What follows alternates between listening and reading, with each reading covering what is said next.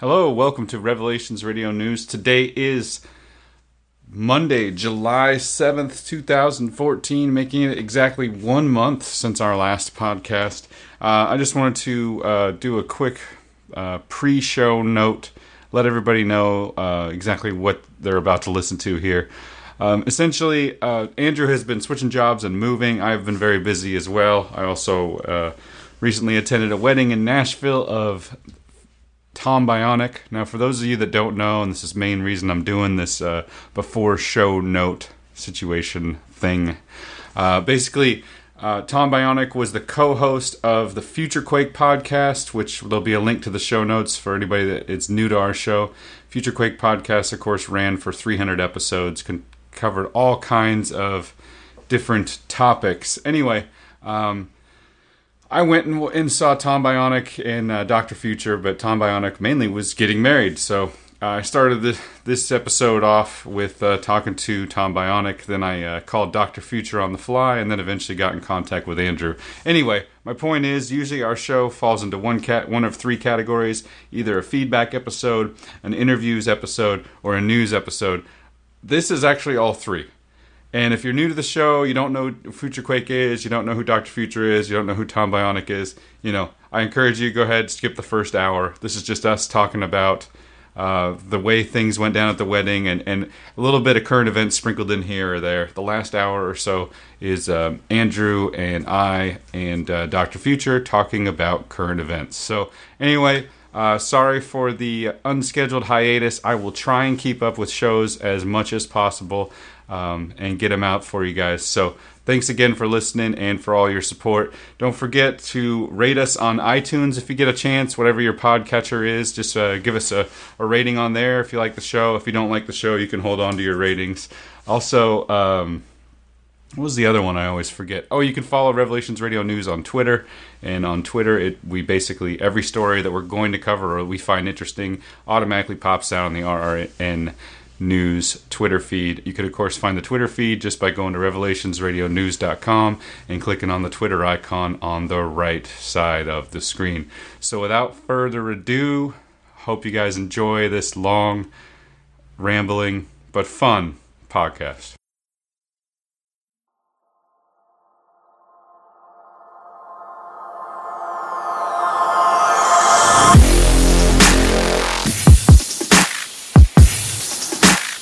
This is Revelations Radio News with Andrew Hoffman and Tim Kilkenny on the Revelations Radio Network.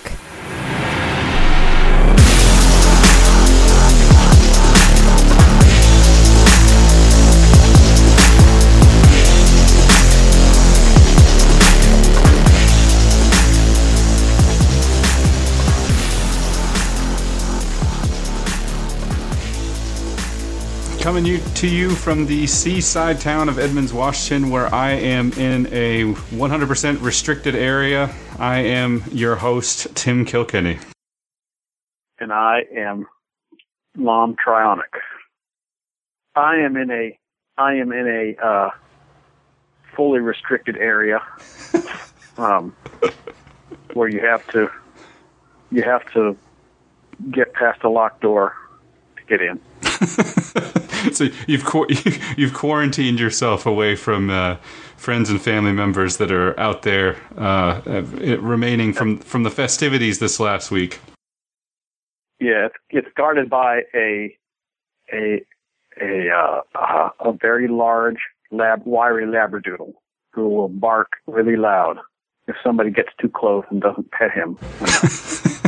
Well, we do have some new listeners to the show, so let me backtrack and explain what in the heck is going on. We have not put out a show for almost a full month. Actually, by the time this show gets out, it'll probably be right near a full month. Andrew and I have both been really busy. Andrew is actually moving, and I have been doing a lot of stuff, including preparing to go to Nashville to see the one, the only Tom Bionic, the co-star of Future Quake, get married. And so that was a pretty cool experience. A lot of fun there was had there. Nashville's a pretty fun place. I could go on and on, talk about my trip there and naked body scanners and all that sort of stuff. But the fun part, though, was getting to see you and also Dr. Future and just kind of hang out and shoot the breeze a little bit. And yeah, the festivities went off. I said it yesterday. I said they went off without a hitch. But at a wedding, I think there's supposed to be a hitch. So I think went off without a problem. Yes. Went off without any other unnecessary hitches. There was one hitch, and that was us getting hitched. That's right. To each other. That's right. And I don't mean you and me. I mean me and my beautiful bride, Joy Tater. Joy Tater, there, and she is beautiful. You know, she's. Yeah. I was just wondering, you know, if she maybe had got you confused with somebody else and was just, you know, making a big mistake. But no, she is pretty beautiful, and even better, she's a listener to our show, is what I hear. So it's kind of neat to get you on the line and do a quick rundown. So awesome, yeah. Well, Nashville was a lot of fun. Holy cow, it's a fun city. I didn't even get my fill of it. Nashville is nothing but one big fat good time. It was. There was a lot of fun. Yeah, there's been a real resurgence of like good American food type eateries, lots of cool burger joints. And I heard that after my wedding, you and Dr. Future and Brother Paul and you know, your bride, as well as Robert Hyde and his crew, and Adam Sane from Conspiranormal all went down to the pharmacy. That's right. Yep, we went down and caught a burger. Everybody was there except Robert Hyde. So, but yeah, Adam Sane and Dr. Future and everybody. It was a good time. Good time was had by all. Of course, the talk around the dinner table was very, very normal. Having Adam Sane sitting by Dr. Future and me sitting there as well. It was totally, you know, normal, mundane stuff. You know. Well, any other thing you wanted to say about your wedding? I mean, it was a great wedding. Fun was had by all. Chris was there. Dr. Future was there. Any other thoughts? You know, the thing that struck me the most about it, obviously there's big obviouses, and I'll mention some. My bride, I married the most wonderful woman in the world. This is true. We got that down. We got that together. Everything sort of came together. The plan came together very well without any major snags, and that was nice. But the really cool thing was seeing 225 odd of my friends and family and church family and relatives distant and near and dear brothers in the Lord, just all having a good time and being blessed by the whole thing. Yeah. Well, and that was so touching to me. Not only did you and the alternative Christian news radio crew head down to the burger joint and party and have a good time, my family and Joy's family all got together after the wedding was over. After dropping off a bunch of wedding related gear at the house here, they hightailed it over to the courtyard Marriott, where a bunch of them were staying, and just had a party and partied till like midnight. My dad bought half a dozen pizzas, and all the kids went swimming, and everybody just sat around and laughed and talked and joked until 12 midnight. And some of our church friends got together, and after the wedding, they just said, "Oh, this is so much fun. We'll go do some more stuff." And that was to see how many people were blessed by our wedding, and made to feel special, and on account of us getting together. But just having a good time was really a blessing. It's like, it was good to see that many people that we know who are good folks happy in one place. It was really special. And kudos goes to my beautiful bride, because she was talking about this for months, and I didn't understand it. I was like, I don't know. Like, babe, it's like, babe, there are no mistakes in weddings. Let's just go down the aisle, like eat some pulled pork, and then get out of Dodge. She's like, no, you don't understand. We can make these people feel blessed. I think at one point she actually used that phrase, like, we can bless everybody. And she was right, and she did it, and she slam dunked. Yeah, absolutely. And I know the feeling, my friend. I did the same thing about a year ago, where you got all these people together, and and it just you provide the atmosphere, and whether it's God or good people or whatever, kind of really is just a community, and it's nice to have your community, all in one place, and and of course, they're all good people, so of course they all like each other, and it works out pretty well. I heard some weddings don't go as well, so I think we should feel blessed in that way. Oh yeah, totally. I've been at weddings where it's been pretty lunatic fringe, Yeah. Groom's family fights bride's family. Yeah. With fists and broken bottles. Yeah, and alcohol mixed in there.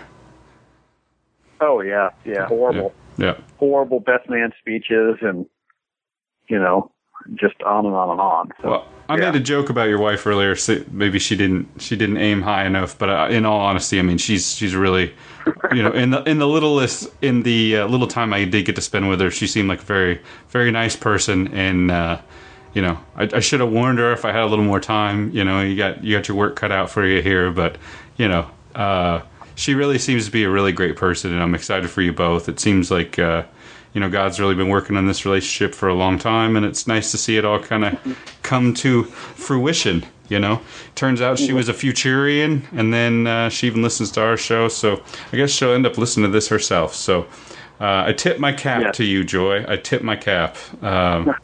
Good work, and I do feel for you a little bit on this one. Well, she will. I'm sure she will listen into this and add some commentary. There you go. Commentary. There you go. And we're going down the road listening. So. I was thinking to myself, what would make this, would really bring this little part of this podcast together? And I don't even know if this is going to be its own episode, or it's going to be before our episode, or what it's going to be. But I think the only way to do it would be a live on-air call of Dr. Future to just try and get a hold of him, and just get him, uncensored. And so I think I'm ready to give that a try. What are your thoughts on this? Any predictions on how this is going to turn out? Oh, it might be good. It might be bad. I'll give it. Hello. Hello. Yeah, I'm here. Okay. Can you hear me? Yeah. Oh, I got all three of us on the call now. So, Dr. Future, I got Mike Tater on the line, which is doing a quick replay for the podcast fans out there of Future Quake and Revelations Radio News of the wedding. It's kind of unscripted, just calling you, putting you on the spot here. So this is on air? It's going to be on air. It's recorded, so. Oh, great. Well, I better watch my language then. Precisely. Particularly Mr. Tater. That's right. Well, Mr. Tater and I were just discussing the lovely Mrs. Tater and how she has a lot of work cut out for her. Oh, no. I think it's all going to go the other direction. I think he's going to reform her in his image. Sweet. You remember that song, Under My Thumb? That's what I'm expecting. Yeah, I wasn't expecting this. I know you weren't. That's the fun part about it. I didn't know. You guys are just full of surprises. Well, I figured I'd get you on, in the few minutes that Mike has left here, or that Tom Bionic has left. What's going to happen to him? Well, he's tired. He's getting ready to go off and go to bed. So I figured. I thought you knew something I didn't know. I was afraid for a minute. No. I just figured he could pass the. I saw something. Mrs. Future and I think, saw a drone outside our house a few minutes ago. No. In the dark, it had different green and red flashing lights, and it was real small, and it was just flashing across the sky and hovering right over our house, going real high, hovering over the neighbor's house. It was the weirdest thing. Really? Yeah. Wow. We got live, unidentified flying objects sighted on the show tonight. Definitely. It just had flashing green. It looked sort of triangular from the shape of the lights, but it was dark, so I couldn't see. But it was almost silent. You could just only hear a whooshing sound. Wow. And Mrs. Future and Pyro were witnesses to it.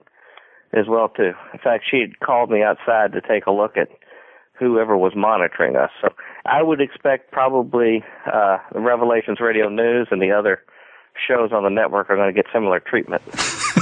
Well, I'm in like a restricted area right now. They're wiring up fireworks just a few hundred feet from me. So hopefully there's no drones flying overhead. It could be a catastrophe of epic proportions, but it probably just triggered that fault that runs there through Seattle and that part of the Ring of Fire. Oh, good. Well, Tom Bionic, it's been good to speak to you. Do you have any parting thoughts? Anything you want to say to the listeners out there, or to Dr. Future when we got him on the line?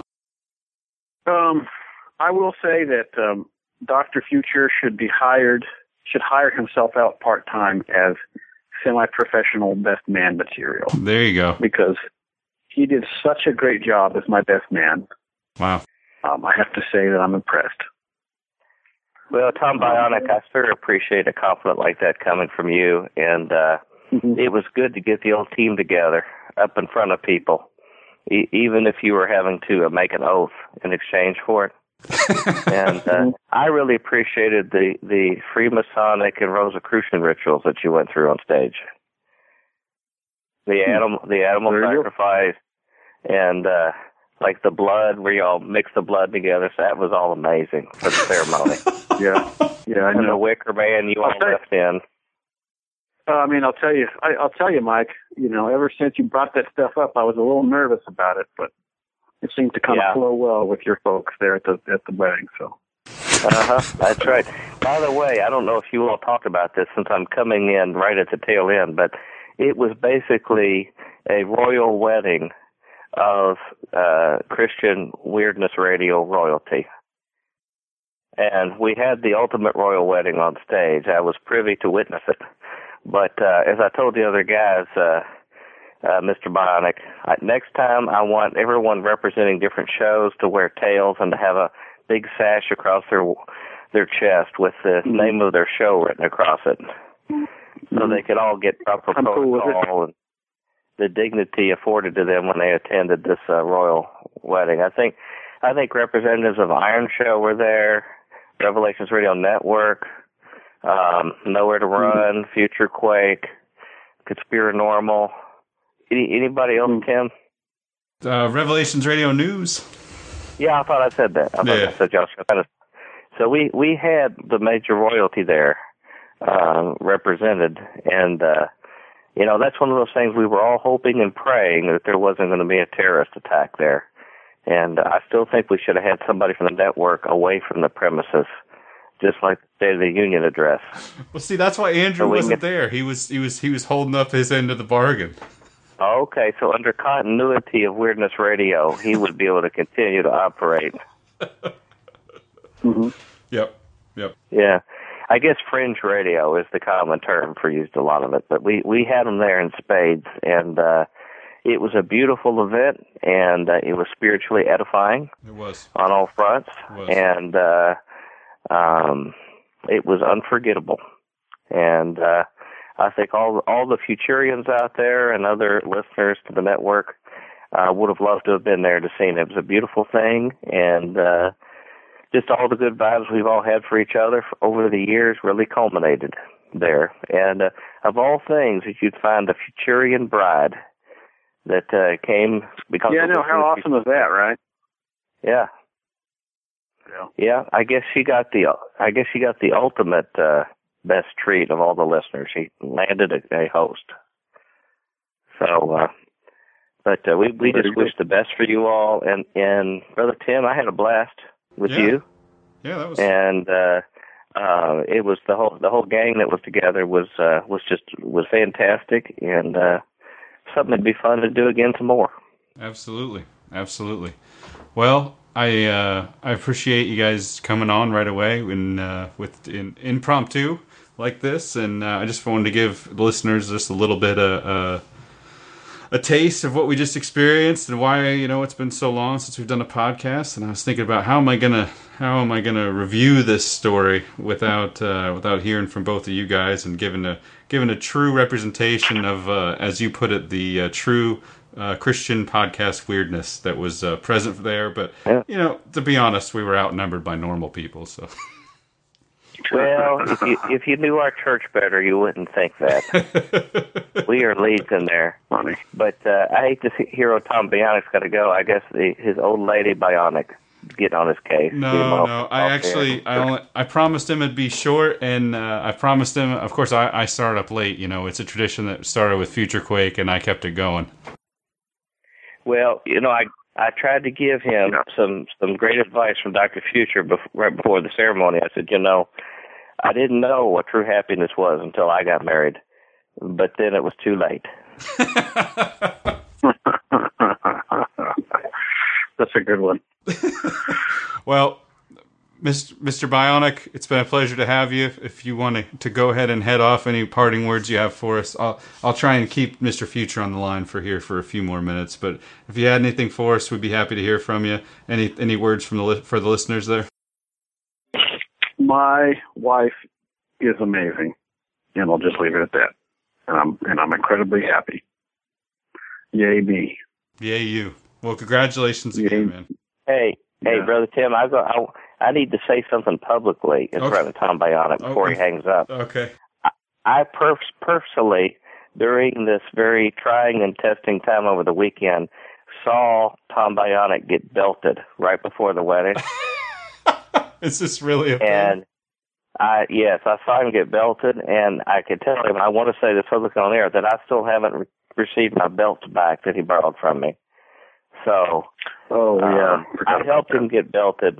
So, I guess that was what they were supposed to do, like something borrowed, something new, or something like that. So, I don't know, the old traditional thing there. So, sure. I gave him one of my old belts. Unfortunately, it could wrap around him about 3 times for him to wear it. But I actually used them as suspenders. Yeah, they were that big. Yeah, that was his little bit of Dr. Future he took with him on the honeymoon. So, So one day I hope to see them, maybe before his 25th anniversary. I'll get my belt back. But other than that, it was certainly a wonderful time. And Tom Bionic, before you get off there, I just want to tell you I love you, brother, and love Mrs. Bionic very much, and look forward to many years as we grow old together here. Yeah, man, me too. Me too. Yay, Tom Bionic and Dr. Future. Thanks for coming on in this, you had short time. You got a lot of family around, and thanks for making a little time for us. Yeah, man. And may your future always be bright, Tom Bionic. All right, guys. We'll see you later. All right, man. Be blessed. All right, you still there? Glad you got that guy off the air. That guy was getting me down.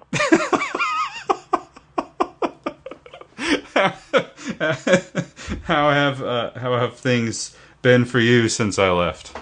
By the way, I had to listen to that guy for 7 years, so I needed a break. Well, I have another co-host coming on here about 10 or 15 minutes, and he might, you might have a few words for him. So I just thought I'll have a few words for him. I just thought I'd talk to you a little bit. Yeah. But what were you saying there? It was a great time, but Doc's getting a little old, and we had some other company with us, so we were together for early morning to the wee hours, and trying to keep up a few odds and ends in between that, a few hours of sleep. And I'm getting a little old for that. I was a little winded after you guys had your whirlwind party long weekend. So just been picking up the pieces, getting back to writing the manuscript and answering some emails from Futurians that went unanswered for a few days, and that kind of thing. Back to my boring existence as a shut-in, basically, and forgotten by the world. Forgotten by the world. You are not forgotten in any way. You sure? You sure I'm not the buggy whip of Christian radio? No, definitely not. Definitely not. So, do you want to give us just a quick update, like how things have been going with the book, or anything like that? Yeah. No, I will give you a long-winded and verbose update to maintain my reputation. I gotta speak long enough till you get uncomfortable in the chair. things are going wonderful. People have caught me on shows like Canary Cry or something when they twist my arm and come on. And so it's the same old story. Yeah, it's the same old story with me. I am trying to wrap up the next to last volume of the 5-volume series. And, this whole Bible thing, once you open up the Bible, I wouldn't recommend that to anybody, because once you get into it, it's hard to put it down, and it's hard for somebody like me to shut up about it. And so a lot of new material is being added to the historical information on the Holy War Chronicles, a spiritual view of the War on Terror. And it's going to be the kitchen sink when people get it. So I appreciate everybody's patience. Don't make any lasting decisions. In fact, I would recommend nobody go to war until they receive my books and read them beforehand. So no life or death decisions for anybody until they take a gander, and hopefully I can make a good pitch for some sanity and some Christ-likeness. At least that's my intention. But writing's going very well, and as soon as these are done, my goal is to roll these out probably about 2 months apart, just to give us enough time to talk about each one when it rolls out. Everyone's a different facet of holy wars and religious conflicts and the war on terror, and tries to leave no stone unturned. So, cranking out probably, 5 to 10 pages of manuscript a day on a good day. Wow, 5 to 10 pages a day is a lot of research, though. A lot of books, tens of thousands of references. The neat thing when we live in today, except for like a few old books, everything else I cite is hot linked. And so either you can type the URL from the internet site where I get my information, or if you've got something like when a Kindle version comes out, I guess you can click on it and go to it. And so people can do their own due diligence, and I think they're going to find I have some provocative things to say that if they listen to Revelations Radio News, they're going to be pretty well prepped to expect to hear a different view than what mainstream Christian radio, much less mainstream radio, tells them about how things work in the world. And hopefully it's just a nice, organized reference that they can pass on to their relatives or other people who think they're crazy because they listen to shows like yours. And it'll provide some additional information to sort of bolster their arguments. Well, that is something that we do often talk about. We even had a crazy show just recently called "No Thank You for Your Service," and just talked about, because I'm one of these former servicemen, and I constantly have people coming up and thanking me on Memorial Day and whatnot. Thank you for your service, and tomorrow I guess I get to have more people come up and thank me for their service. But it always makes me feel really awkward. And then Andrew pointed out something, that was probably pretty easy to point out, but he did ask, hey, has anyone ever asked you how you feel about, those, what your service was like, and of course no one ever has. So that's something that we talked about recently, and I think you talked about on Future Quake, we should be listening, as far as overseas matters are concerned, we should be listening to what our Christian missionaries are saying, because a lot of them are saying different things than what the mainstream media is saying.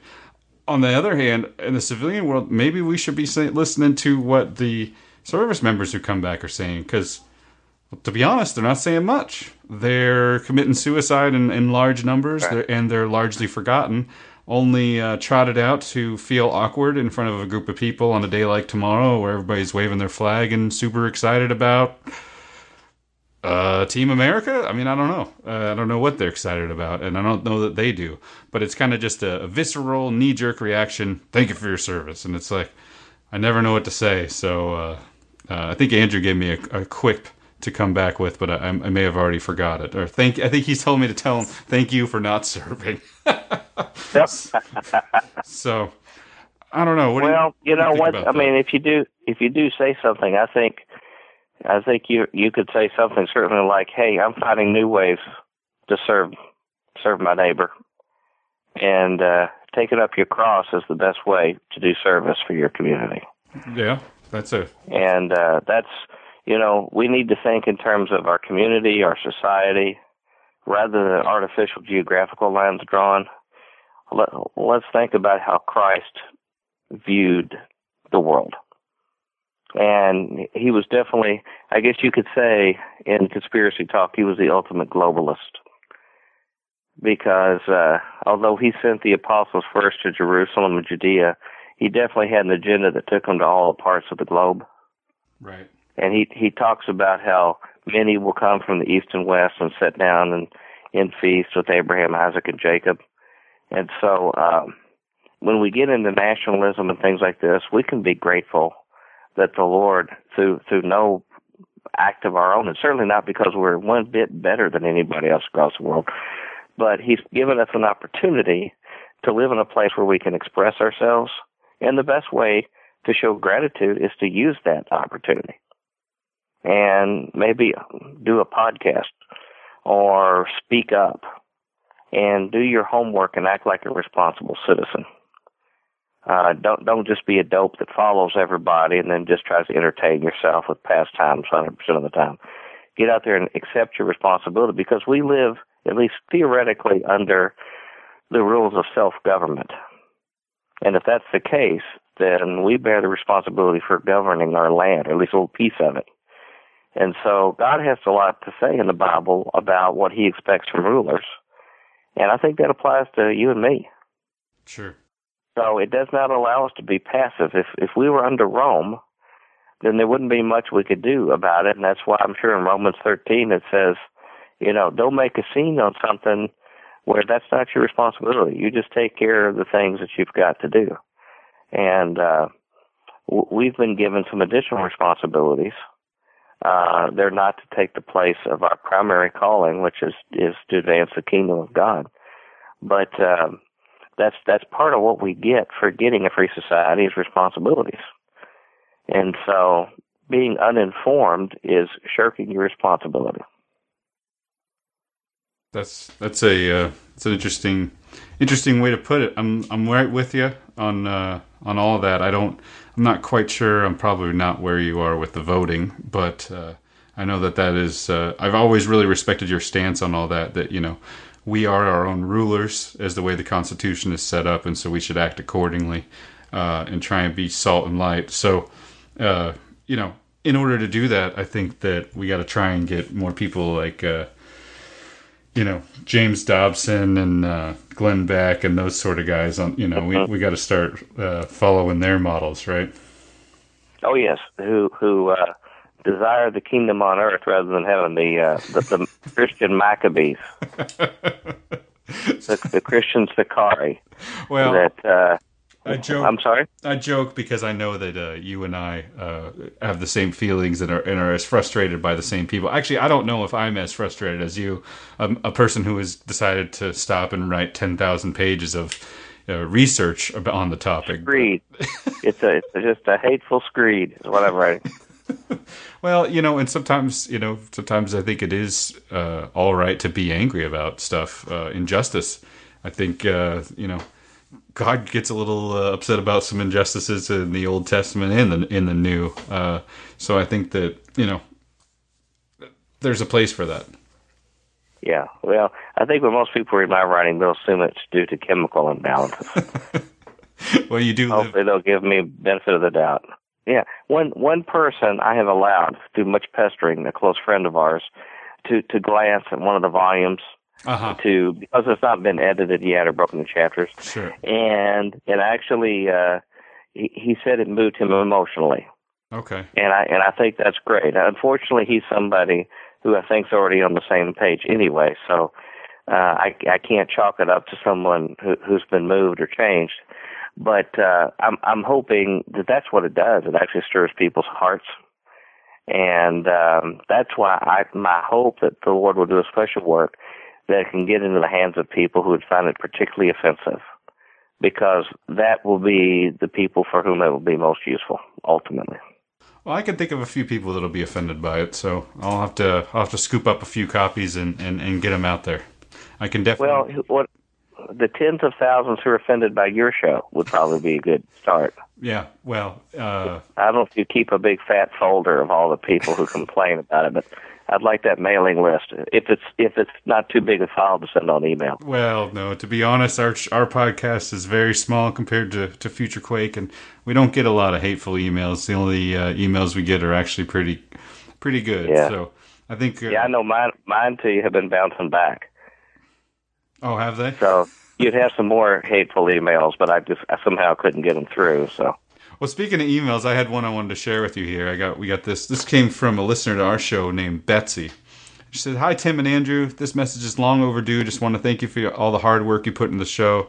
My husband and I both listen to every episode and enjoy it immensely. I stay at home with our 2 children under 3, and I'm quite busy with them, so your show is my main source of news a lot of weeks. In some ways, you have ruined our lives because now we have to think about everything." Well, Andrew's book did that too, but we genuinely appreciate that about the book and your show. And as a former NPR junkie, it's good for me to not just ingest what they want me to anymore. Please keep up the good work. I know you're both incredibly busy and appreciate you taking the time to make this quality show. In Christ, Betsy. P.S. If you didn't give Dr. Future such a hard time about his books on your show, he would have given that last interview to you instead of the recent one to Canary Cry. Hey, brother Tim. Yes, sir. The NSA is messing with our connection. Okay. It broke out about 4 or 5 times when you were reading that. Okay. I caught the gist of it. I think the main thing that I caught, it was interrupted mid, it just blanked us out. There's a guy out here with a truck and a satellite dish parked outside of my house. It may have something to do with it. Either that or the guy with the big shears cutting the wires on the pole. But it sounded like they were speaking up on my behalf. Because of, I guess I'm constantly berated, maybe by your co-host or something, on there, and yeah. they felt pity for me. Yeah. Is that it? Yep, this is it. Yeah. Well, your co-host reminds me a lot of Saul of Tarsus, who breathed fiery threats against the Christians, and created terror amongst their ranks, and that's what I think of. Mr. Hoffman in a similar way. Okay. In fact, probably those guys that are on the cover of his book would probably be too terrified to have him in their midst.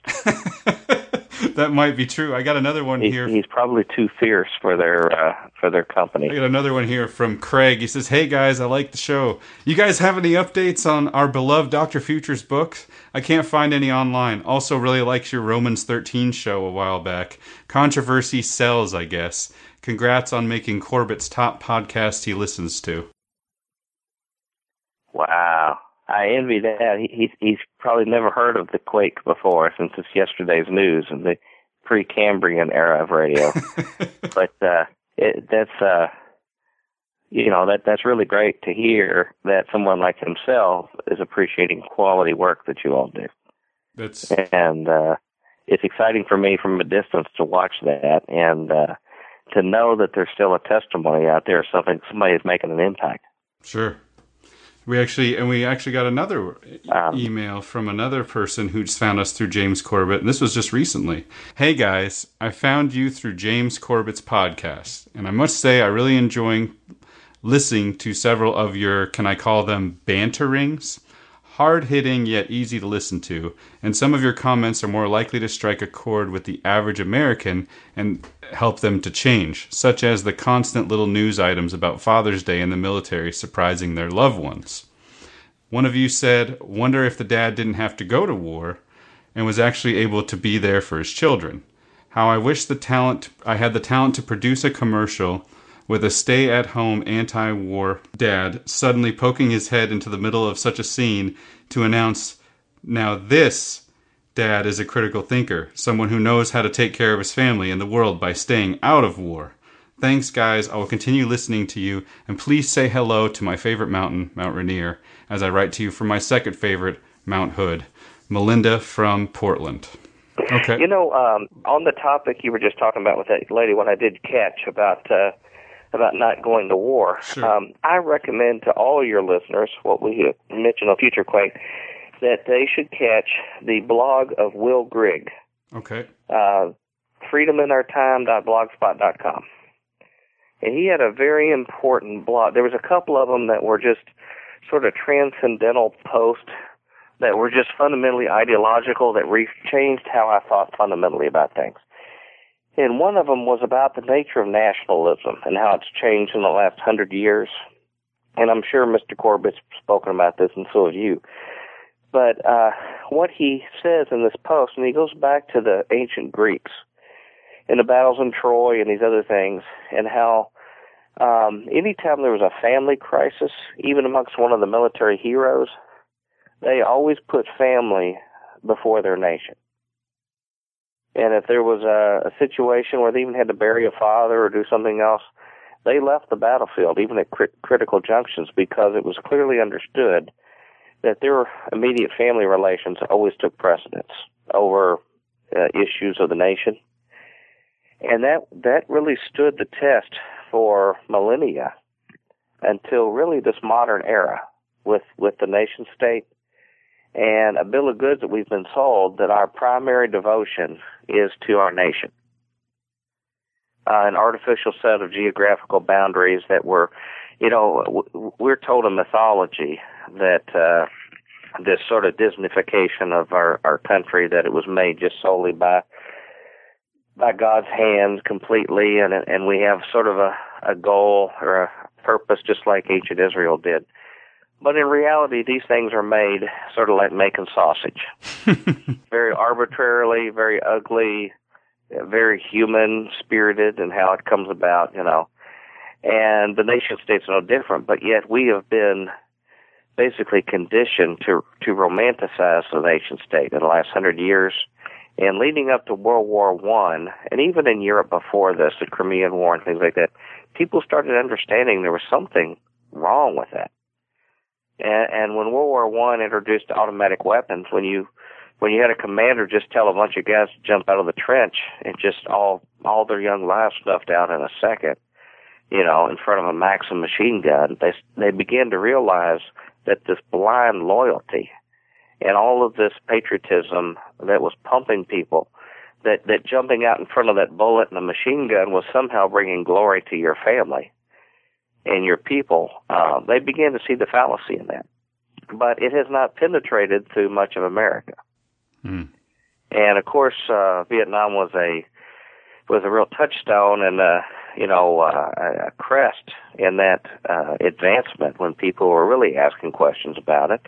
And then you had returning Vietnam vets, and you had many that were still true blue, ready to go back. If we just had a few more troops, we would have won. But you had a lot of other guys who were very disillusioned with their experience there. And so I recommend anybody, if you can go back and somehow keyword search that through Will Grigg's site, where he explains the fundamentals of how cultures have changed in the last 100 years for us to switch and put the nation state at the top of our list. And this is really pertinent here the day before July the 4th. Not to rain on anybody's 4th of July parade, but it's important as Christians, in particular, Christians have a higher duty, or anyone of faith, to actually spend a lot of time figuring out the rank ordering of your priorities, because most of us in our life are going to come to a point where we're going to have to choose which one's higher. And the stakes will be high in what we choose. It might cost our life, might impact our families, many other things, cost us our job, our freedom, on where we rank order those things. And I would suggest everybody get a Bible and try to turn out everything else and sort that out in their own mind. And not let some talking head, even if they're behind a pulpit, tell you what it ought to be. That's very well put. Very well put. Well, Dr. Future, since you came on without any kind of prompting or warning, I was going to give you an opportunity to ambush my co-host. So he's ready to go. He's in the saddle waiting for me to give him the bat signal to start our podcast. I think I might be able to just hang up on you and call you right back, maybe improve the connection, and then I can just start the show with him, and you can just feel free to jump in and let him know you're there whenever. That sounds wonderful. I will stand by. Hello. Hello. Who's on the line there with you? What's that? Who's on the line with you? Oh, you could tell there's somebody on the line? Yeah. Oh, well, That ruins my name is Doc Future. How do you do? Now you're gonna die. Oh, It's a droid. the Dr. Future droid? It's a droid. He's been reproduced and uploaded into a mainframe computer. Wow, nice. And I have infinite power over you now. And I've been taking names. And I've been listening to past Revelations Radio News shows. Well, there's not too many of them, so they probably caught right up. Yeah. I just listen to them when my name pops up. My buddies at the NSA send me a tip. Oh, there you go. Uh-huh. And I hear somebody's been taking my name in vain. I didn't realize you were a deity, uploaded Dr. Future. Well, there's a lot of power here. I don't like to flaunt it too much. Yeah. No, I've been hearing some nasty things being said about my tardiness on publication. And of course, if anybody would actually have any complaints, particularly since they know several means by which to contact me, all they would need for an update is take a quick moment of their time and pick up a local telephone, email, even survey the Akashic record, whatever it takes for them to pursue me. And I would certainly let them know that someone has been very, very busy on this end, preparing lots of material that in its right time, like Paul Masson wine, we will serve no conspiracy writing before it's time. There will be information forthcoming. Did Tim share with you the email we got today? Intermittently, we've had NSA problems. We've had a lot of phone interruption in the middle of it. But just to catch, I did. Somebody was coming to my defense, it sounded like. Well, just to catch you up real quick, Andrew, because I was going to let him ambush you, but I guess you saw the call real quick. Tom Bionic for a quick review of his wedding ceremonies, and then we called Dr. Future unplanned. He just picks up the phone and starts producing content. That's how Dr. Future rolls. Works. And Yep. Here I was in the gentleman's club, and I had to step outside when the phone rang. So we've even reviewed a few emails. We were even talking about the upcoming 4th of July. So, Andrew, now we put you on the spot. Feel free to jump in with both feet. Okay. Well, thanks for having me on the show. Round about the middle. Round about the middle. You are Andrew Hoffman. Where are you coming to us from? For the final time from Yakima, Washington. All right. So I've been gone to Nashville for some festivities of conspiracy Christian weirdness, as Dr. Future put it. And you have been doing other things here. Hey, by the way, have the feds finally caught up with you, Hoffman? Is that why you're having to move to another town again like before? No, this is something different. Oh, it's something different this time. Okay. Yeah. So it's not the witness protection program, or you're just not having to shovel off like a gypsy to the next town and set up your wares. I'm getting out of the hotel business, moving on to hopefully greener pastures there. Really? Well, you thinking about selling grit or something, or? I'll be selling internet services, in particular for an internet service provider. Okay. So will you be placing those calls that I usually hang up on? No. Or do you tell me that, like, my computer has a virus and for $20 you will fix it? No.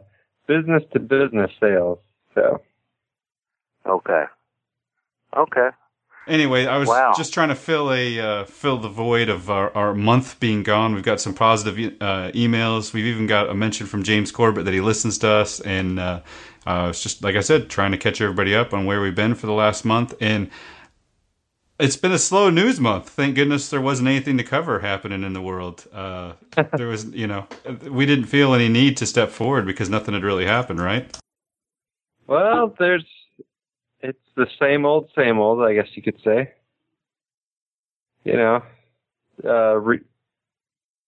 ISIL, blowing stuff up, saying we need to blow more stuff up.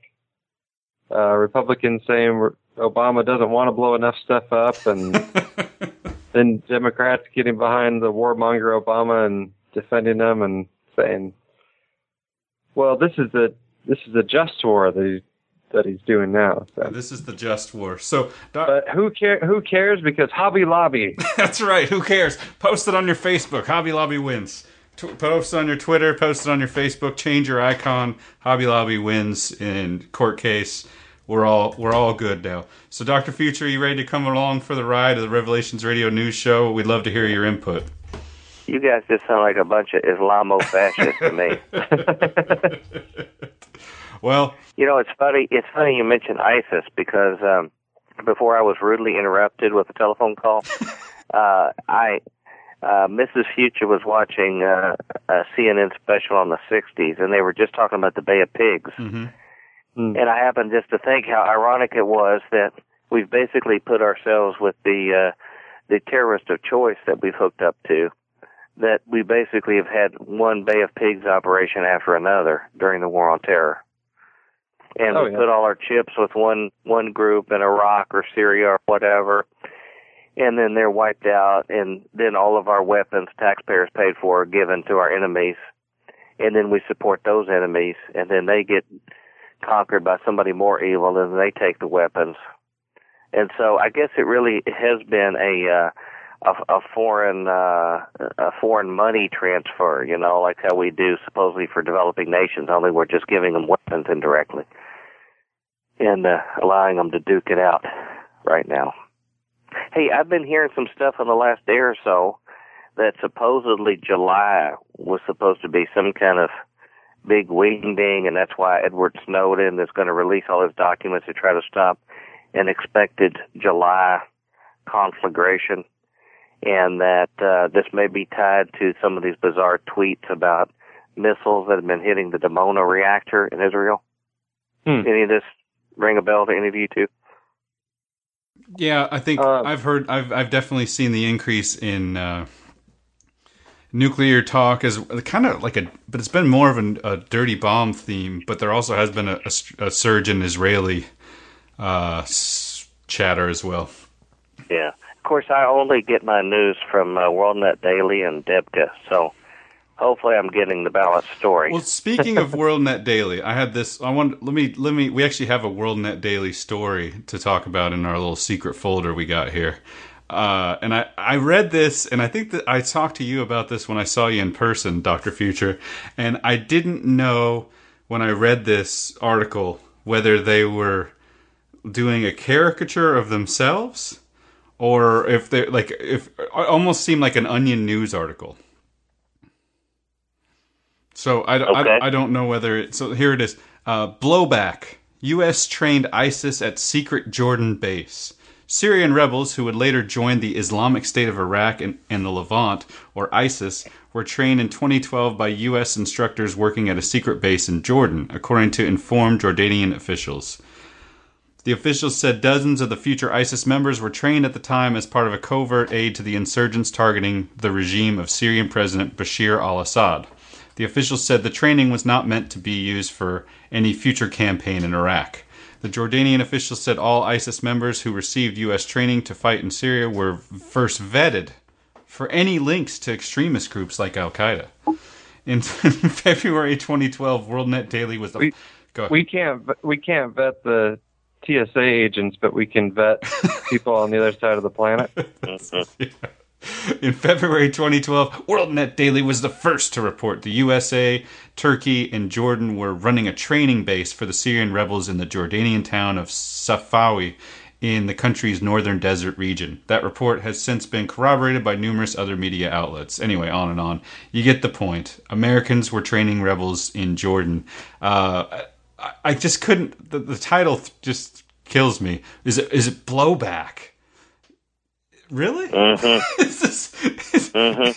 Yeah, that caused hisses and boos when Ron Paul mentioned at the debates. Right. Almost as much as when he said at the South Carolina debate there in the Bible Belt, and he said that our foreign policy should exhibit Christ's golden rule. and all the Christians in the audience booed him soundly. Yeah. For mentioning, Christ's commands. I still find the title ironic. Blowback. I mean, it doesn't. I mean, this is planned. This isn't. This is not like something that we didn't see coming. This is exactly what we wanted. But don't you know that all of that activity only started under the Obama administration? Okay. We had kept our nose completely clean. Right. Everything was going great. Yeah. Of course, there is the fact that, and I talk about this in the first volume of my book series, that when they found all of the most hateful jihadist literature in Afghanistan, when our troops went in out of the madrasas, it all said printed at the University of Nebraska by a federal government contract. All that was printed by the U.S. government that trained all those jihadist camps. And the actual Taliban were flown into Nebraska and were trained there. They were trained in how to make bombs and roadside bombs and all that kind of stuff. We had our Green Berets actually train those guys. And so, no wonder they're so effective fighting this, because they've been trained by us.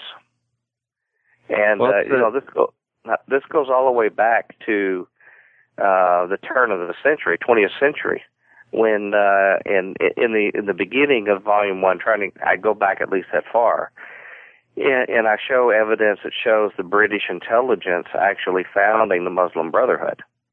And the whole purpose why they had founded the radical Islamic movement to counteract the secular independence movements in the colonies in the Middle East that British controlled, in which they had oil rights. And how the Americans learned from them and did the same thing with the Wahhabis to help them underwrite the House of Saud. And in fact, even Israel admits, and the head of Mossad has admitted this, the American ambassador to Israel has admitted it, several other top officials in Israel, that they founded Hamas to counteract the secular PLO, and that they actually initiated radical Islamic group Hamas to provide a balance of power, and if necessary, to sabotage peace process. When it would be close to establishing peace, all they had to do was initiate them to get things rolling. So, what's the news here? The engineering of this goes back 100 years. Even the paying of the Muslim attackers in Iran to overthrow the democratic secular government in Iran in 1953. So these guys have been the payroll. We've been the kingpins for a long time of radical Islamic operations. That can't be true. I just recently watched a movie with Ben Affleck that says that that was an organic movement that started there, and they had to evacuate a movie team out of there. Yeah, in Iran. Yeah, in Iran. Yeah. They had a lot of help from the CIA in making that movie. I believe, yes, and we've covered that. Actually, that's something that we should share with you, but another podcaster, one that you may not know, actually came out with a list. He get a Freedom of Information Act from the DOD, asking them for a comprehensive list of all of the movies that they have funded or put money into. Or been a consultant on the creation of the movie, and they sent him a list. So he published it. I'll have to send that your way. But Argo. Were there any? I would definitely like to cite them. Were there any surprising ones on the list? Ernest Saves Christmas, I think it's got to be. I was going to say Ernest Goes to Jail. You and I were on the same wavelength. No, but it really is on there. No, you got to be pulling my leg. No, I'm not. Well, when I thought it couldn't get worse. Ernest P. Worrell, he's from right here in town. Well, that doesn't surprise me. The old Lee Greenwood's from there. And Greenfield, both. Yeah. We're proud to be an American. That was my original reason for going to Nashville. I just swung by to see you and Tom Bionic get married, but it was to pay homage to Lee Greenwood. So, what about the little idol statue of Billy Graham? Did you go see that downtown? Mm-hmm. That little Nebuchadnezzar statue. I did. I also saw the life-size Parthenon. It's an interesting little town you guys got there. Yeah, it's the buckle of the Bible Belt. There you go. Yeah, it's sort of like the temple in Ezekiel 8. You can. I want to read that, folks. Well, speaking of weird little things, Tim, have you ever been to the Washington Stonehenge? I have not. It's a recreation of Stonehenge that is supposedly a World War I memorial. Don't ask me how it's a World War I memorial, other than they list some people's names that were killed in World War I. But yeah, replication of Stonehenge. Where? It is just south of Goldendale. Okay. And that is... Do you think David Barton includes that fact in his videos and documentaries? Well, maybe, because the person who supposedly, or who had it built, was supposedly a Quaker pacifist. Okay. Sam Hill, if you've heard the expression, what in Sam Hill is going on here, that's Sam Hill. Really? Yeah, he was, he introduced paved road to the area, things like that, so. I could also say what in Stonehenge is going on. It would be the same thing. Yeah, well, his mansion is now the Maryhill Museum, and has a little, observation deck for the stars, and then it's got something that looks an awful lot like an altar, but that's not weird or anything. It's just normal stuff. So, and when he went to Stonehenge, because during World War I, at that time, they believed Stonehenge was a place for human sacrifice.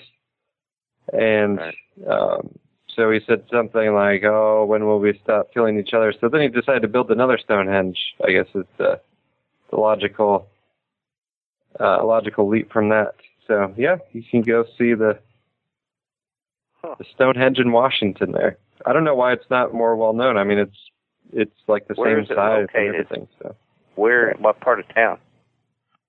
It's not really in a town. It's south of Goldendale, and on the Oregon side, it's Biggs, Oregon, which is basically a gas station, and just on the other side of the Columbia. So, I've got pictures. We could post them in the show notes. I thought you were talking D.C. for a minute. That's why I was confused. Oh no, no. We both live up here in the great state of Washington. Yeah. So the real Washington. Well, there's a lot of Stonehenge worshipers up that way, probably.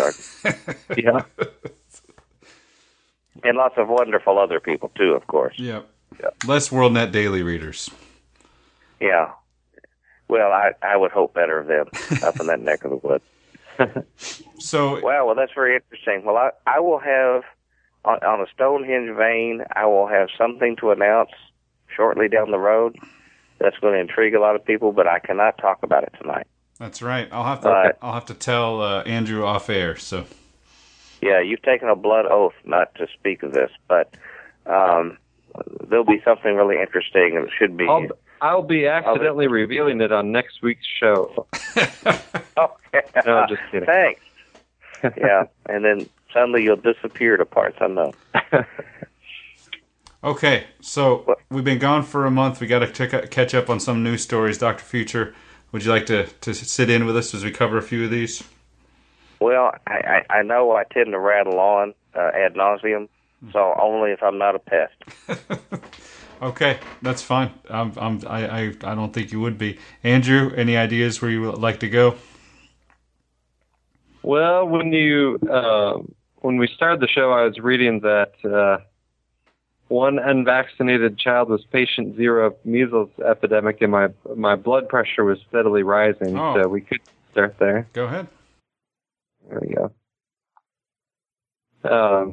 Those evil people that don't vaccinate their children, I tell you what. How dare they? Yeah. Should be locked up.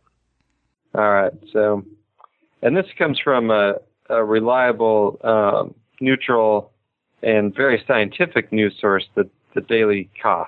Okay. Good. The communist. So, all right.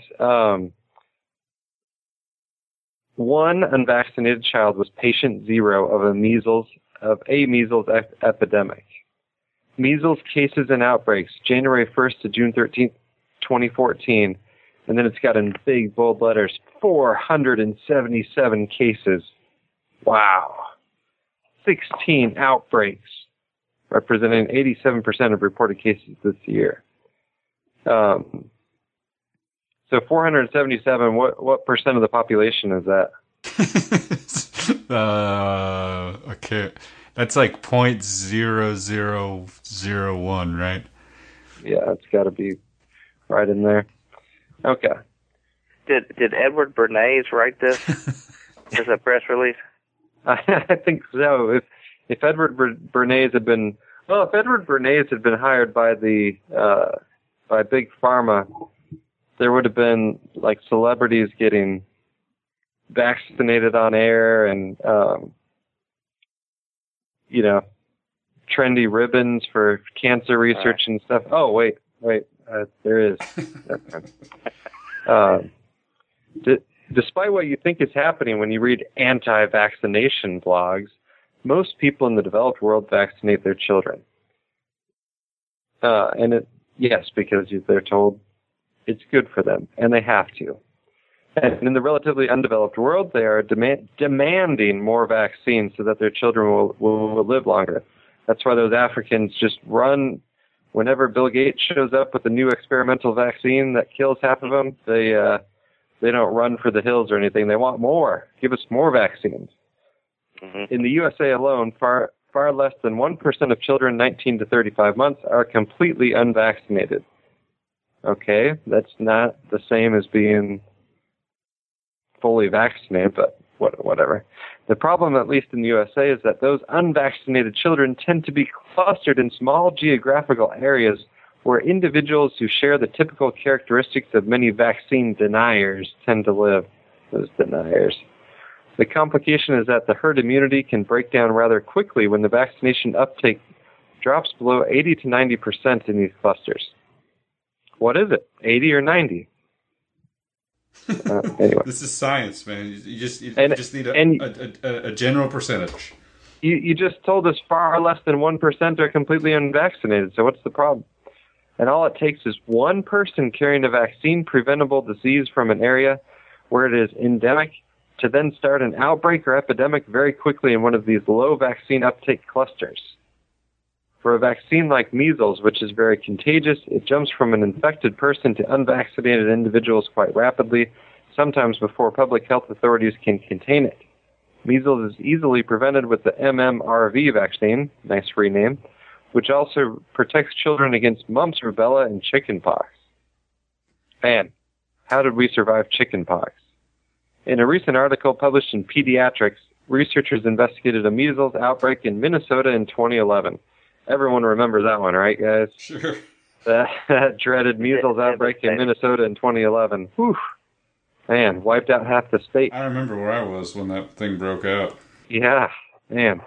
The authors, led by Pamela Garr of the Minnesota Department of Health, determined that the outbreak began when an unvaccinated 2-year-old traveled to Kenya, happens all the time, where he contracted the measles virus. Upon returning to the United States, the child developed a fever, cough, and vomiting, some of the early signs and symptoms of measles. Also some of the later signs and symptoms of measles. Unfortunately, prior to a diagnosis of measles, the child passed the virus on to 3 children in a child daycare center and another household member.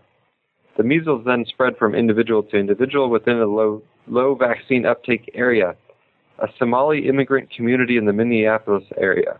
Eventually, more than 3,000 people were exposed to the disease. How many of them got it?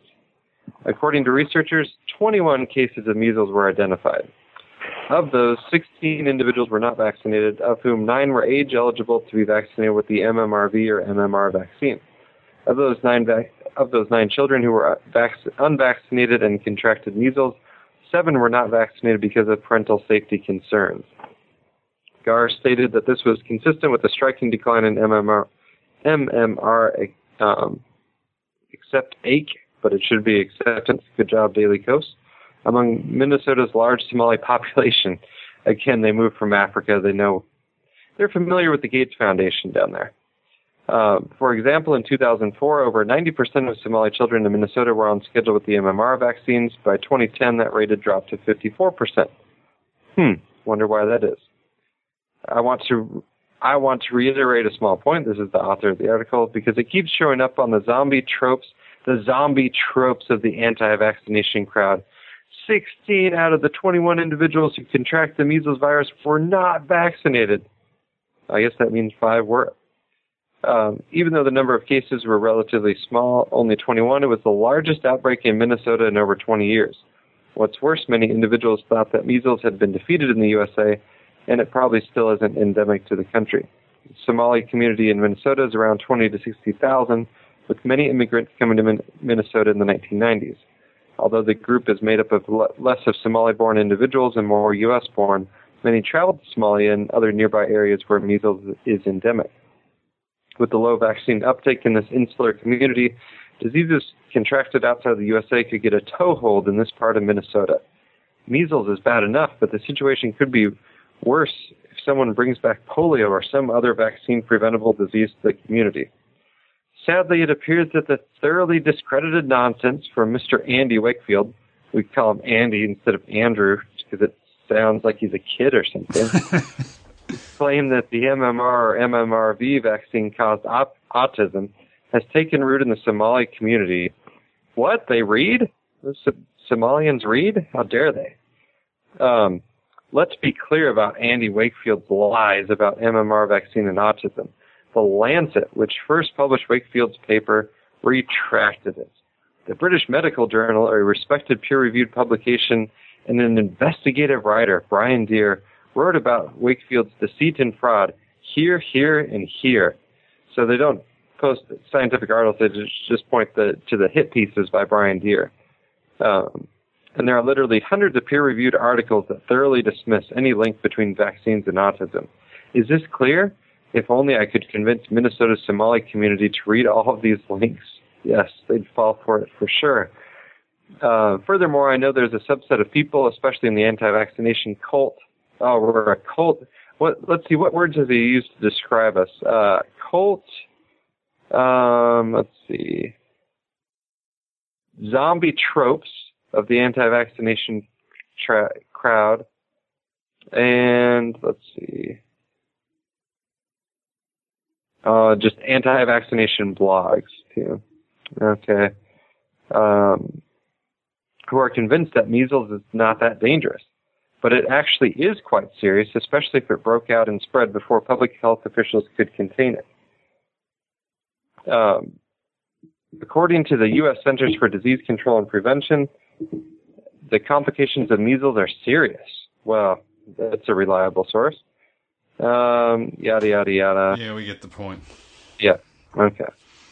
So, wait, we got to jump to the end because this entirely neutral and balanced article is going to finish strong here.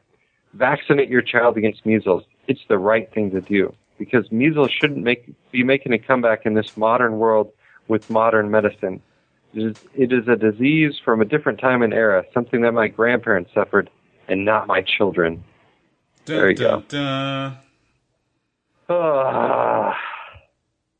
Your thoughts? Did they thank Pharmacy Lobby for underwriting that article? They should. Yeah. Their financial contributions to it. Yeah, I could tell you all, just as a personal anecdote, I'm not a doctor, never even played one on radio. I mean, not a medical doctor. But if anybody who's met me in person, they know I'm just sort of like a heavy-set version of Gollum. Sort of sickly and I just look like I'm in extremely poor health. Well, anyway, I've had severe allergy problems and asthma from when I was born. And when they did allergy tests on me, they found I was basically allergic to all matter in the universe. And anything that had DNA in it, the whole periodic table, I was allergic to it. And just always, a short of breath and, other stuff like that. And allergies, respiratory problems have plowed in my whole life. And my mom always told me growing up, how she had to walk the floor for the first year that I was alive, just constantly, trying to carry me because I just screamed and cried and, cried morning to night for a year. And she just told me that, frequently. I think it really made me feel guilty, for having done it to her. But anyway, as I started learning more about some of this stuff, like Andrew was sharing, one day I just thought I'd ask her, because she's not into this kind of stuff, and I asked my mom, I said, do you remember, I know you said it was like almost right after I was born, when I started getting real sick like this and just crying and, having to rock me constantly and stuff. Do you remember anything of when that actually started? And she thought for a minute. She was trying to think. She says, well, I think it started right after we took you for your immunizations. And back, I don't know if they do it now, but in those days, they'd have a handful in your hand of about 15. And it would just sort of overwhelm your. Is that right? Still that way? Yeah. Probably cost slightly less, and they can charge per ingredient. But if I'm right, these things I think you're right about the age group where they had isn't there like a large needle, almost like a gun, that would shoot like 3 or 4 of them at the same time? Well, I remember they used to line us up in school, and they'd have like you'd get those big scars on your shoulder, like for the smallpox or something like that. Yeah, and was it like a little circle, like a little indentation? Yeah. You're right about the right age group where they would put it all in that one gun, and they would all just yeah.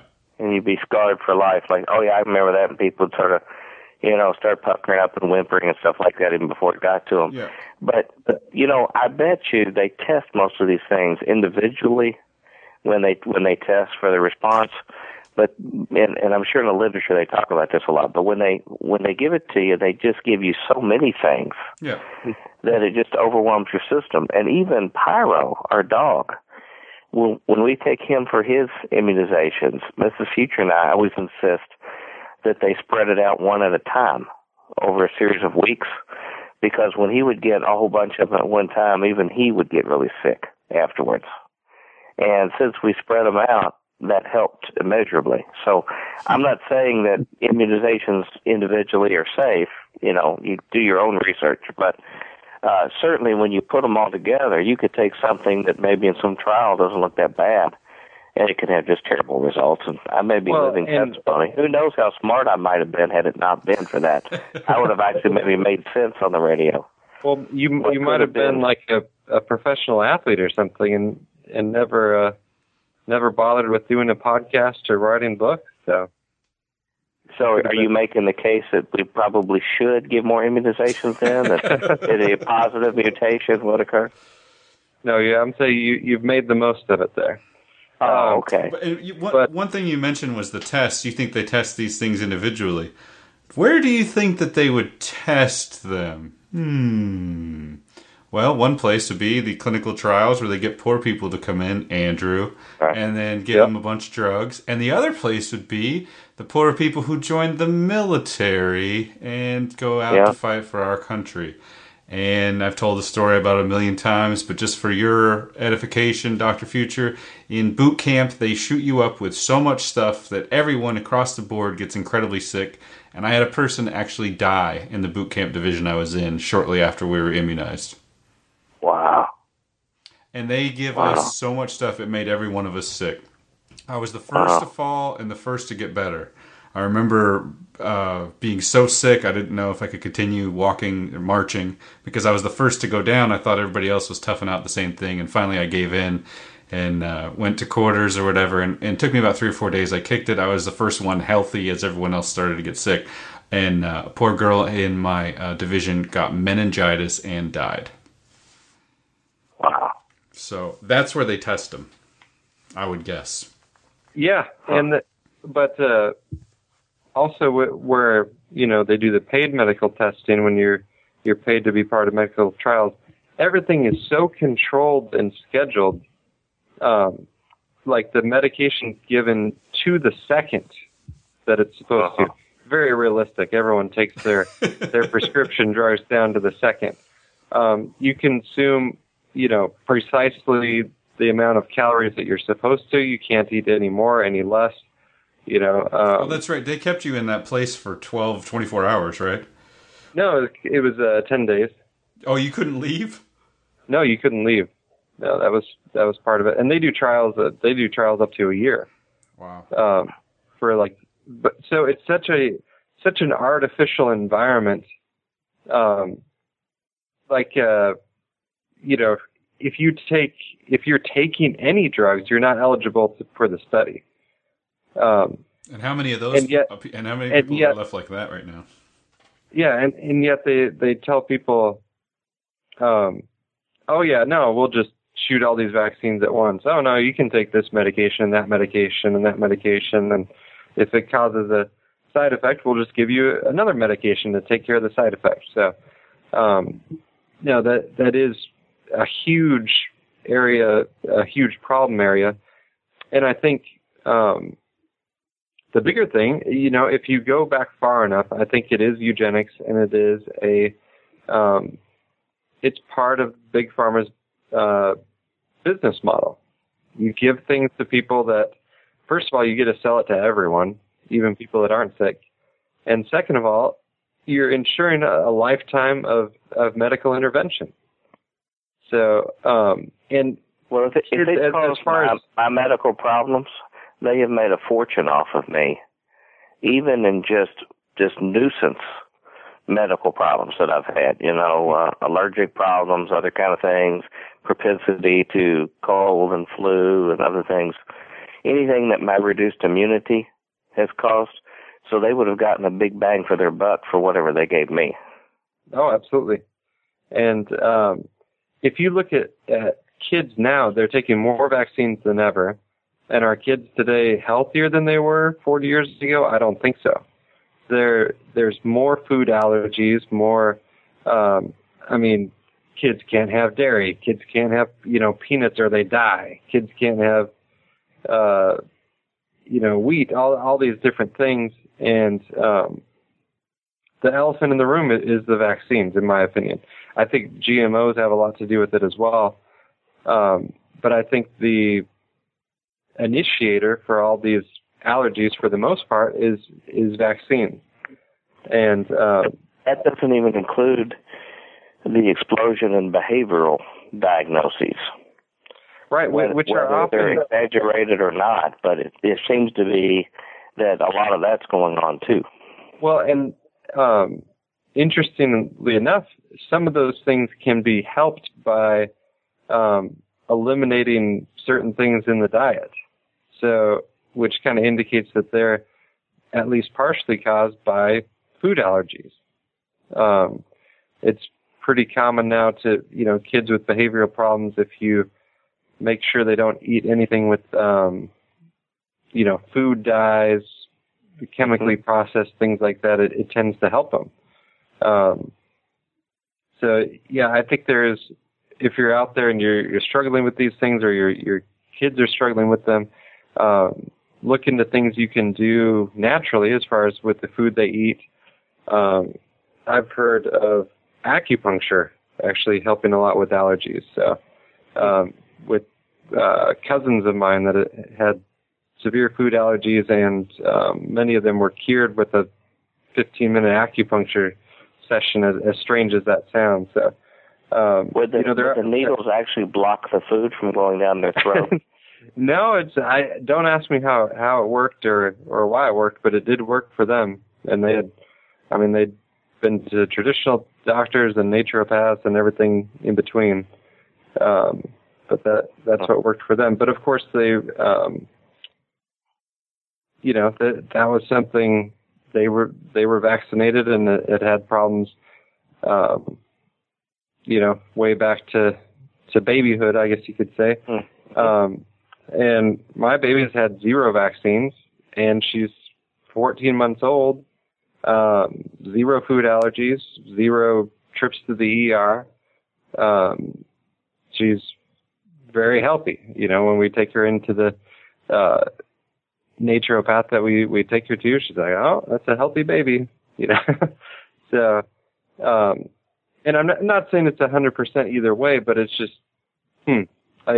I just have the feeling if we had let her get shot full of vaccines that we'd be dealing with, you know, all sorts of allergies. We also give her raw milk, which I think helps as well. But we're coming up on the 1-year anniversary of this famous quote. Population.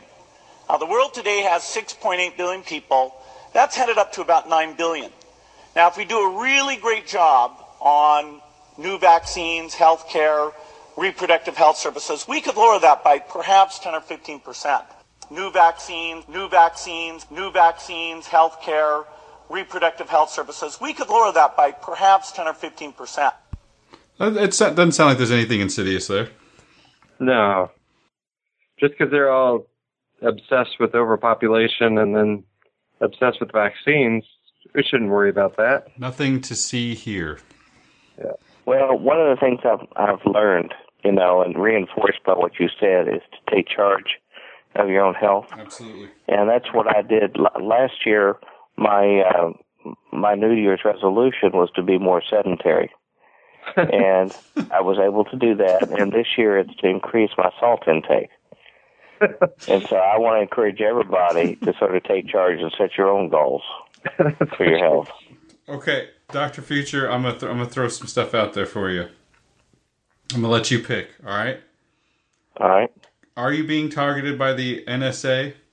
Everything we know about Facebook's secret mood manipulation and what was this?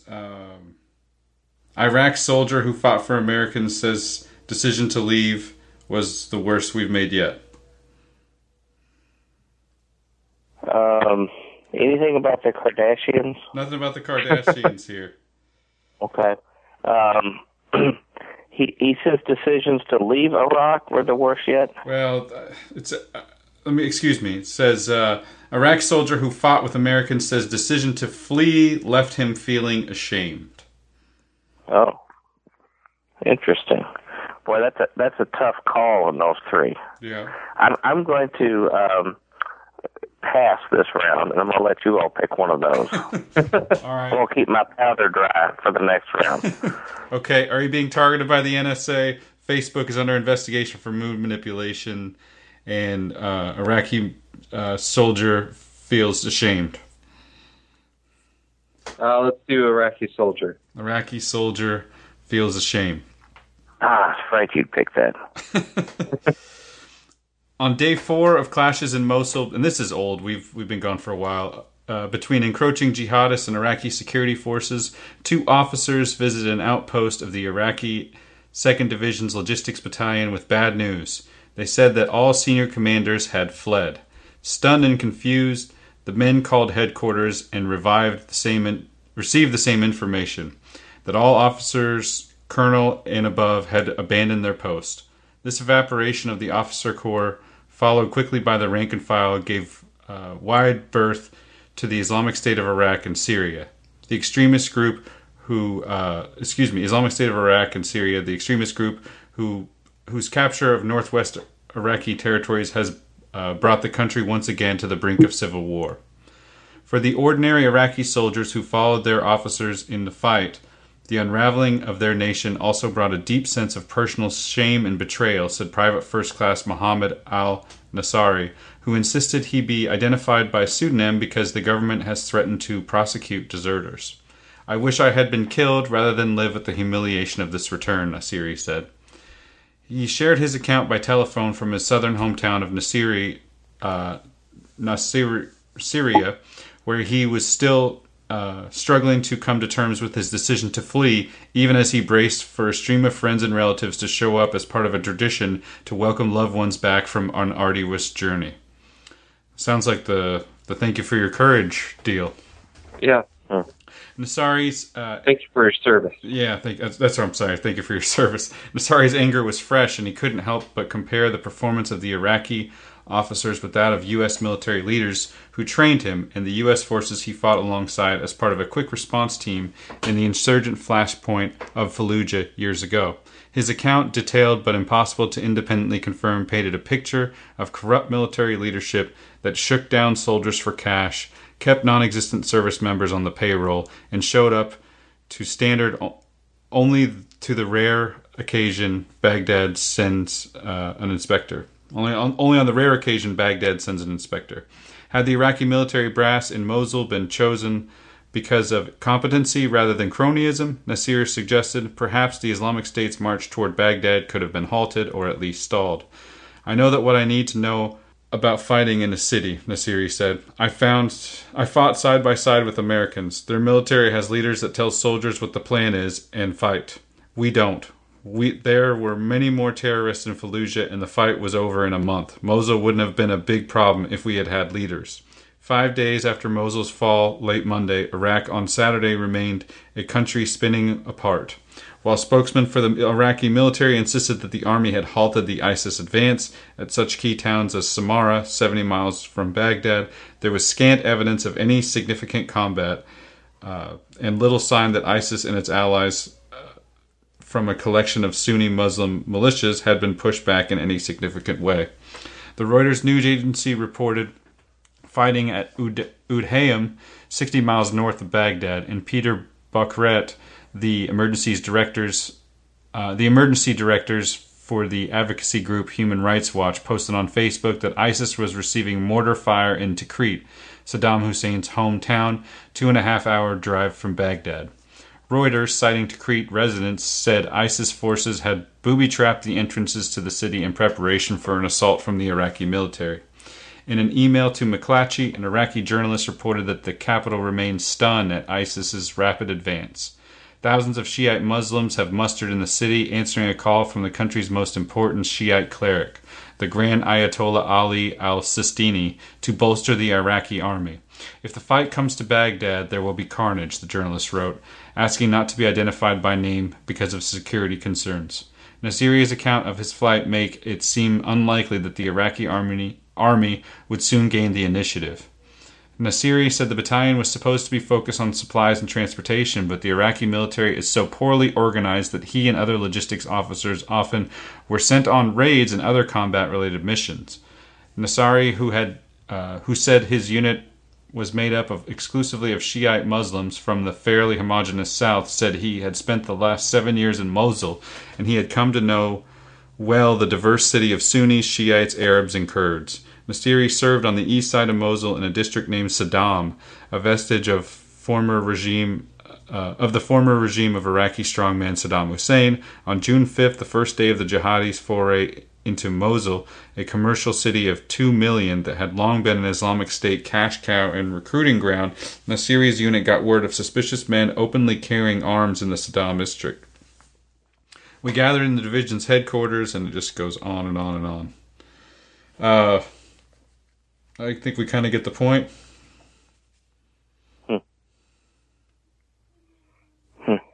It's all freedom and democracy now. Yeah.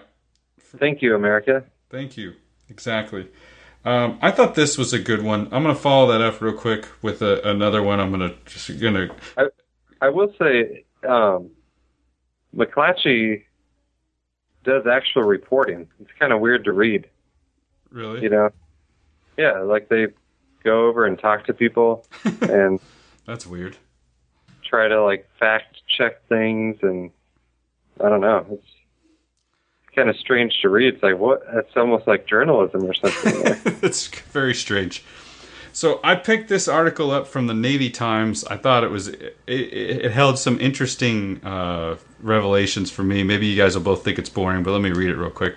A look at the U.S. presence in Iraq by the Navy Times. So the U.S. Embassy in Baghdad is the largest in the world, but America's presence in Iraq has been shrinking. Some questions and answers about America's role in Iraq, where the U.S. military fought an 8-year war that ousted President Saddam Hussein and cost hundreds of billions of dollars and more than 4,400 U.S. lives. How many U.S. troops are in Iraq? So this is a question. They are questioning Who is this? This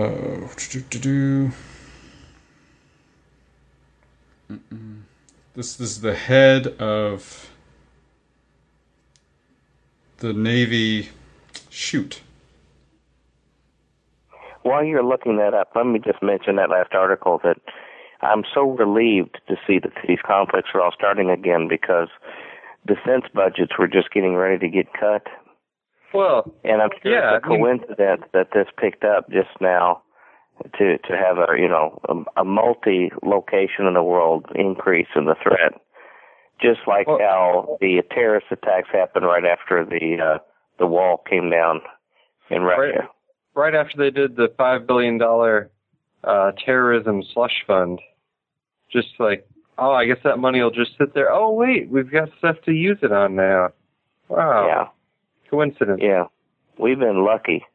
We've been lucky in how that worked. It reminded me of a famous story where I used to work for the Air Force, where I worked in a field in the Air Force labs that tried to design airplanes to make them more survivable in combat.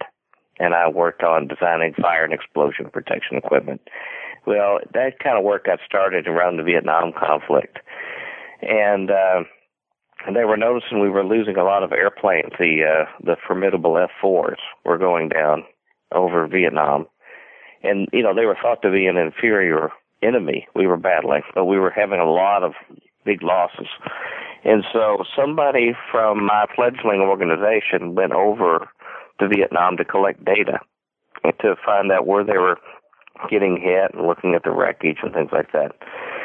And so they collected the battle damage data, and they reported it back to the brass at Wright-Patterson, and they did something that's called a hit plot. It was sort of a famous drawing. They had a little silhouette of an F-4, and they put pictures and dots all over the thing of where the airplanes were getting hit. And the brass says, well, that's really amazing. It's the one place where it's not getting hit is in the fuel tank area. And the guy clarified. He says, no, you're deriving the wrong information from this. That means that's the impacts that we were not able to recover. So in other words, the ones that were hit in that area were the ones that never made it back to collect the data to begin with. Yeah. So the point being that we see certain data, and we're led to interpret the data based upon the data that we get. And the omission that's there is usually the smoking gun, not the data itself, but the unanswered questions, the data that's missing, and what we don't know. And I think that's a lot. And they thought it was an absolute coincidence when these guys were blindly shooting artillery up in the air that somehow amazingly it was not hitting the fuel tank. Yeah. When the truth was the fact that data wasn't there was the glaring omission that they were. And I think that's the case when we look at these conflicts that are happening now. They should never be looked at as just absolute coincidences of the timing when they happen. There's always a smoking gun that initiates it. I'm not saying any one person controls it, but there certainly is, whether you call it a secret team or whatever it is like this, that really knows when to spin the dice when money's on the line. Yeah, and there's so many people that have skin in the game now of keeping the wars going. There is no peace anymore. There can't be. Mm-hmm. From the military industrial complex's standpoint, from the Wall Street standpoint, and what they're doing now is they're kind of cutting your everyday soldier out of the deal, and it's going more and more mercenaries. They don't have to report their casualties. Obviously their family members are still just as sad, but it doesn't get pinned on the government as much when it's a contractor rather than a soldier. So there's less political cost, and there's more money involved for everybody, for the corrupt, mercenary firms, for the weapons manufacturers, there's fewer rules. They can get away with more. It's kind of like it's not really the privatization of war, but it's more the, I don't know, even more fascistic version of war. I quoted some data in one of the volumes of my books, and I'll err in trying to remember the exact number, but it was something on the order of 4% or higher of the American public actually possesses a top secret security clearance. Wow. I may be a little off of the percentage. Actually, I'm thinking it was higher than that, actually, my recollection. I'm trying to lowball it. But a top secret, which we associate with real spooks, that doesn't count the secret, which is much, much, much larger pool of people. But just the top secret, your top-level guys, and, of course, it's going to be a higher density in Washington, D.C., and places like that. But when you add the people with secret clearance and beyond that, you've got a state almost like East Germany, where everybody, like you say, the money, the economy is run by the security state, which means basically we turn into Spartans. Where basically we become a warrior society. In more ways than one. Well, and it's even worse than that, because I think, when you had Roman soldiers or what have you, they got to share in the spoils of war. Now it's like, if you join U.S. military, you get shot full of vaccines. And yeah, sure, there's going to be propaganda pieces on TV about how great you are, but forget getting good medical care if you make it home, in one piece or in several pieces. And you're just getting just eaten alive by the bureaucracy at some point. And also, one thing with the mercenary firms, there's no, well, for the most part, they are veterans that join them. Usually someone will serve a military tour and then join Blackwater or what have you. But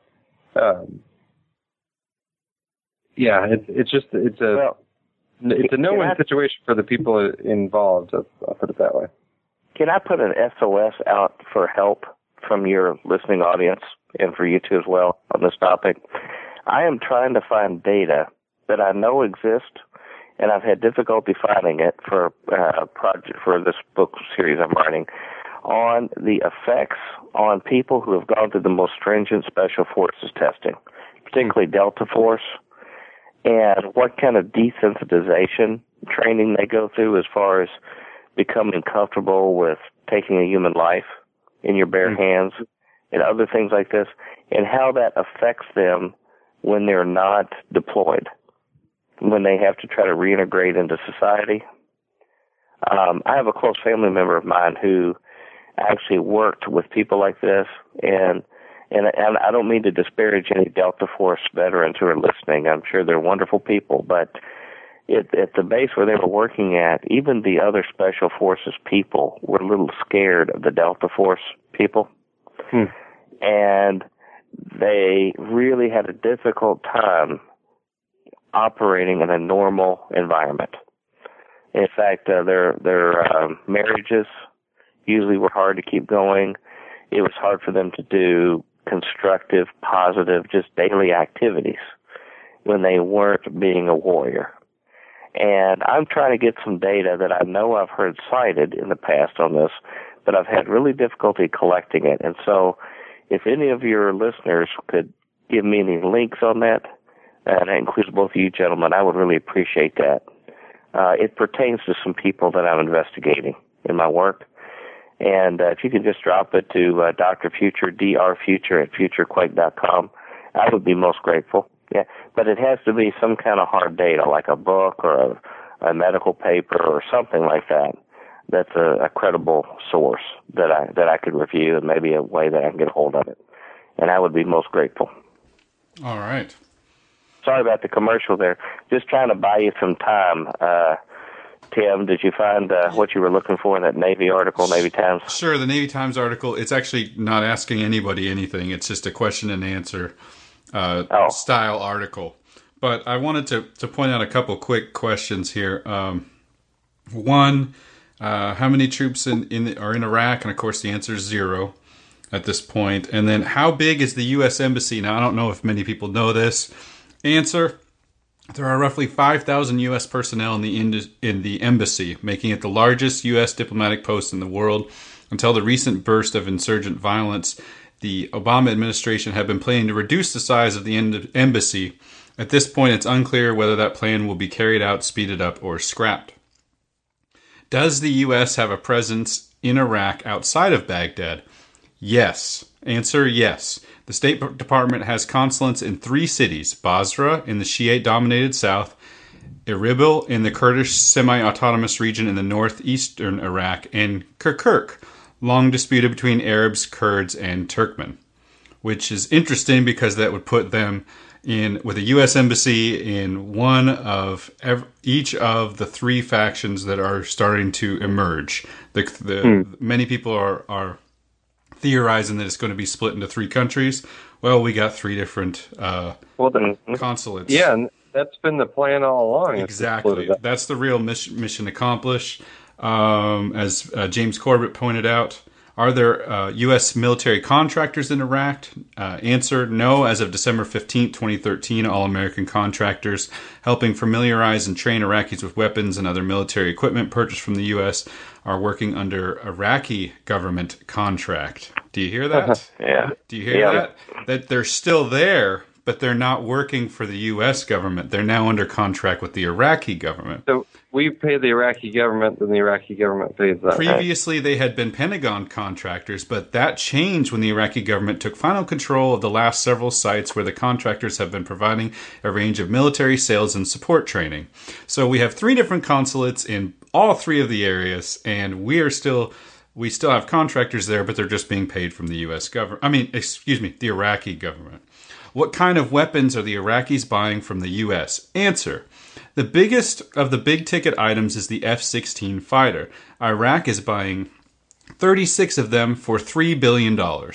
It took official possession of the first plane at a ceremony this month, and this is, of course, written June 14th, at Lockheed Martin's facility in Fort Worth, Texas. But none of the planes have yet arrived in Iraq. The U.S. has also recently sold a variety of high-end equipment, including hundreds of Hellfire air-to-ground missiles, tank ammunition, grenades, rifles, and other weaponry. The Pentagon recently notified Congress of plans to sell an additional $1 billion in military equipment to Iraq.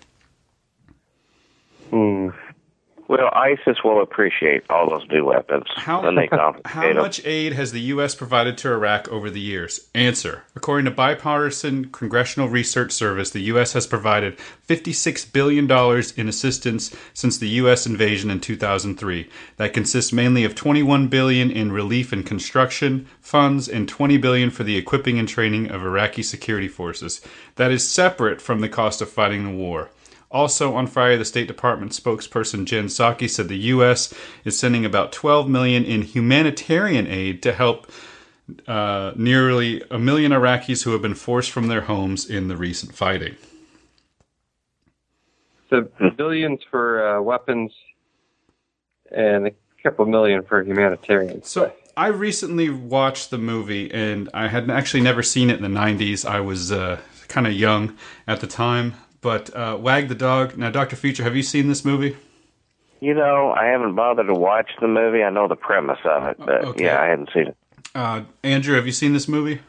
I watched it back when it came out, but okay, not since then. Andrew, you have to give me your address when we get off of here, because I did actually have to purchase the DVD. I couldn't find it online, and I'll send it over to you because I think you'd like it. But there is a scene, okay, where I forget this other actress's name, but one of the main actresses and Robert De Niro. And Robert De Niro is the fixer who has created a false war. Spoiler alert, a false war to try and distract the public away from the presidential candidate who's seeking re-election, or the president who's seeking re-election, and apparently has molested a young girl. But in this process, they call in this guy, the fixer, who is going to put on a fake war in order to distract the public long enough to get him reelected and keep everybody away from the other story, of course, of the molesting of the young girl. So in this scene that I'm about to play a quick clip from, Robert De Niro, the fixer, is confronted by a CIA agent at a restaurant. And the CIA agent is... He understands what's going on, and the jig is up. So let me just play this real quick. Who do you work for? Nobody whose name you want me to say, Mr. Young, I promise you. It's all well and good, but when the fit hits the shan, somebody's going to have to stay after school. Who do you suppose that might be? I don't know what you're talking about. The spy satellites show it, Mr. Breen. They show no war. Then what good are they if they show no war? I mean, what are we spending $250 billion a year in the Defense Department? What good are they if they show nothing? And what are they, useless? Or they just broke or what? I mean, what is it? I would like to point out further that these medications taken in If conjunction... there's no threat, then where are you?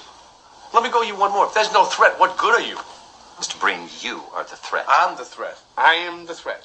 Well, what have I been doing the last 30 years that you haven't been doing? You want to fill me in on that? The last 30 years, Mr. Breen, I have been working to ensure the security of my country. As have we all, and I would like to point out that the security of this country... But if forced to choose between the security of your country and the security of your job, which would you pick? And while you hesitate, permit me to suggest that they are one and the same, your country and your job. I'm doing my job, Mr. Breen. That's what you see me doing. I'm doing my job. What is it you are doing? I'm That's doing what I my would job, like to too. And let me ask you something. Let me ask you a simple question. Why do people go to war?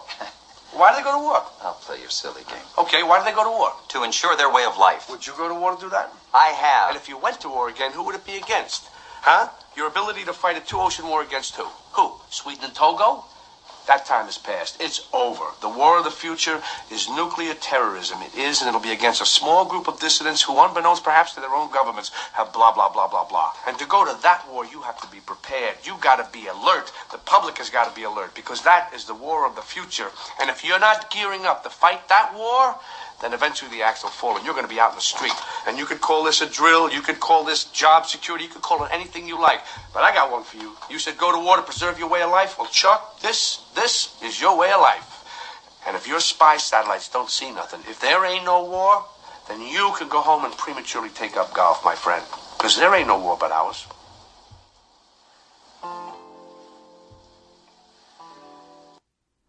And that's end scene. Of course, the CIA agent gets the point, leaves them alone, and they continue perpetuating the fake war on the people. Yeah. Well, I think they figured out it's better to just do real wars for phony reasons. Yeah. But I think it was interestingly prescient. The war of the future is a group of people who got blah blah blah blah blah and may have nuclear weapons, and their governments may not even know about it. Blah blah blah blah. In other words, Dr. Evil fighting somebody. Yeah. Yeah, fighting a group of people, a war that could never end. Fighting a small group of people who are vaguely classified in a certain way.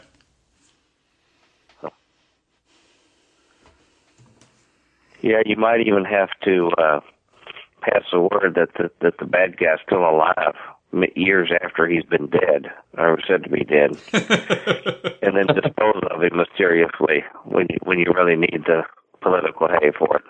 Yeah. And then invent somebody new to replace him. When they had the video, a few months ago, it caused a big stink.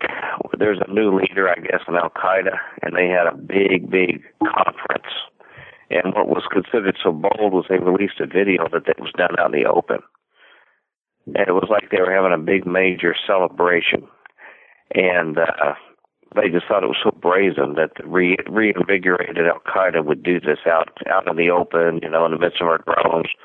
And they made a big story. And for some reason, watching this, it struck me of how ridiculous the video looked. and how contrived, and it reminded me of the old Get Smart TV show. And the Chaos Group, which was supposedly the people that the Control was battling. And you basically, the sort of message I got between the lines on that show, it was a comedy, was that the world gets to choose either it's going to be under the tyranny of chaos or it's going to be under the tyranny of control. Either way, it's tyranny. And you get to pick, and you get to watch the drama unfold between the two. But often on Get Smart, you would see the chaos agents and the control agents get together, and they would compare notes. And in fact, one of the chaos agents they were interrogating, they happened to find out that he had such a good benefit plan that they began to strike within control to actually get the same benefits as their mortal enemies. Yeah. For health benefits and other things like that. And it got to be sort of ludicrous, when you would see these guys comparing notes on who they thought was the best in each of their fields and things. And I hear the same stuff goes on in intelligence agencies between, KGB, CIA. In fact, I was just talking to somebody with some CIA connections that said as such. To a lesser extent Mossad, but some of the other major agencies like this. And so it gets to be just a dark game. And that's why sometimes if you watch some of these old shows during the Cold War, like even a comedic one like a Get Smart or a Dr. Strangelove, there were people who knew this game a long time ago. Even though the Cold War was a little different in that we had a big boogeyman who we'd been sold could wipe out all of our life, overnight, whether it was true or not. The Team A report was shown later to be grossly over-exaggerated, so we would buy a lot of useless weapons we didn't need. And when the wall came down, they found out we way over-exaggerated Russian capability. And so what happens, we get a group of evangelicals and leaders do the Team B report about Islamic threats to America, basically taking the same faulty report and redoing it a second time with a new threat. So, yeah, those are some thoughts I have about that whole business of deceiving the American public. So, Dr. Future, have you ever watched the old series, The Prisoner? I just obtained all of the episodes, and I haven't sat down to watch all of it. I'm trying to get Mr. Robert Hyde to sit down with me and watch it. I thought that was something we would enjoy. Maybe Adam Sain. But I know that's the basic premise. I know that's been called probably the most intelligent show that was ever aired on television. Well, it was kind of unique in that Patrick McGowan had free reign. Mm-hmm.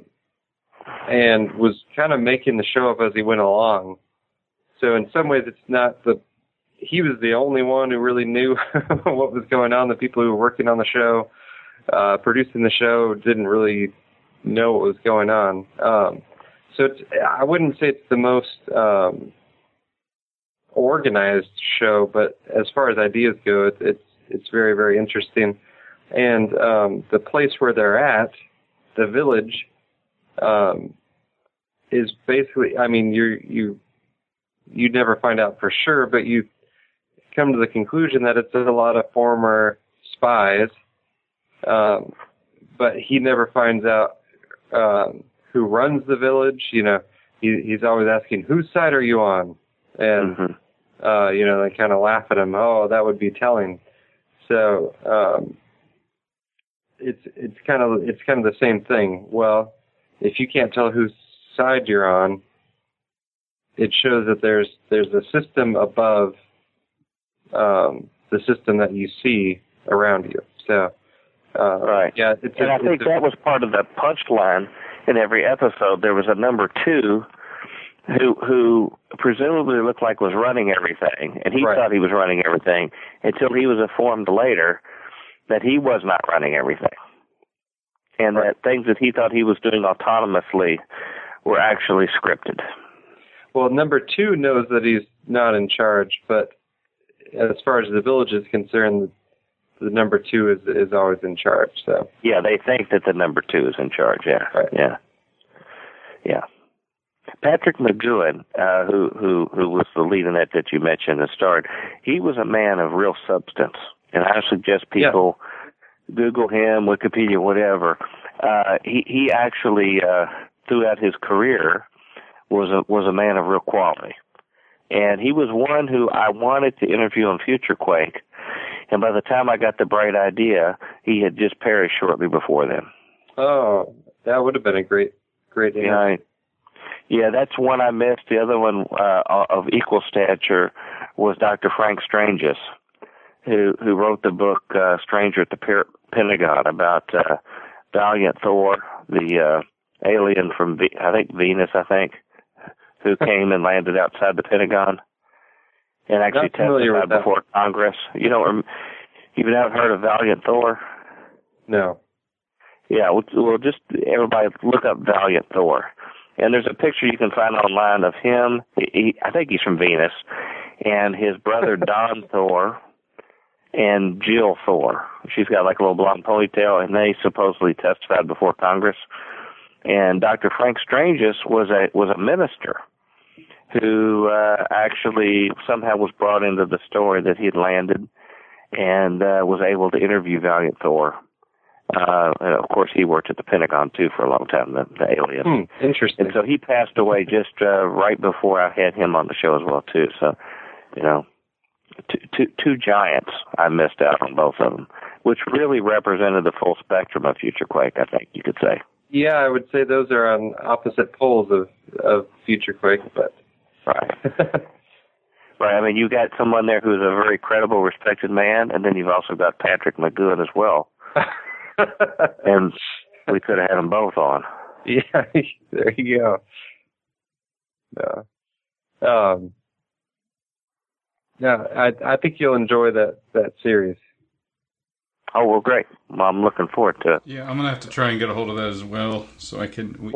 We can work out a trade, Tim. I can send you... I've got those on DVD, and you can send me Wag the Dog. Yeah, and I need to send you the Rubicon series as well, which is one that I'd recommend Dr. Future gets a hold of. It's a more recent one, but it's one of those great series where they did one season, and then it was promptly canceled. Yeah. Doesn't last more than a season, but when you said one of the smartest TV shows ever made, I thought Rubicon would probably be up there as well. But I'll have to check out The Prisoner, and I recommend you guys check out Rubicon, which is it's more about a guy who works in a think tank, one of these political think tanks, and some interesting stuff happens, and it's a very intense show, but you have to be paying attention. It might have been too boring for the American public, but you got to kind of pay attention to what's happening. Essentially, he's one of the members of an elite think tank that kind of sets policy and makes things happen around the world. And he thinks that it's an innocent enough outfit until some things start to happen. He starts to get hip to what's going on.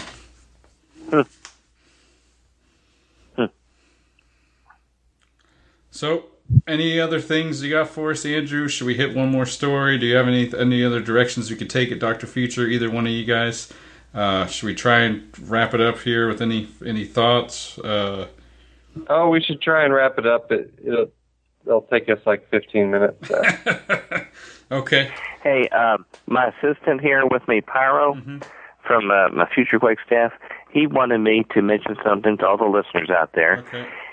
He said, when you all celebrate 4th of July, the next day or so, if you're out there shooting fireworks, remember that a lot of doggies out there get pretty nervous when the firecrackers are going off. So, and big fireworks. So try to keep the period of time to sort of a minimum. What kind of dog is that? Al-Qaeda dog?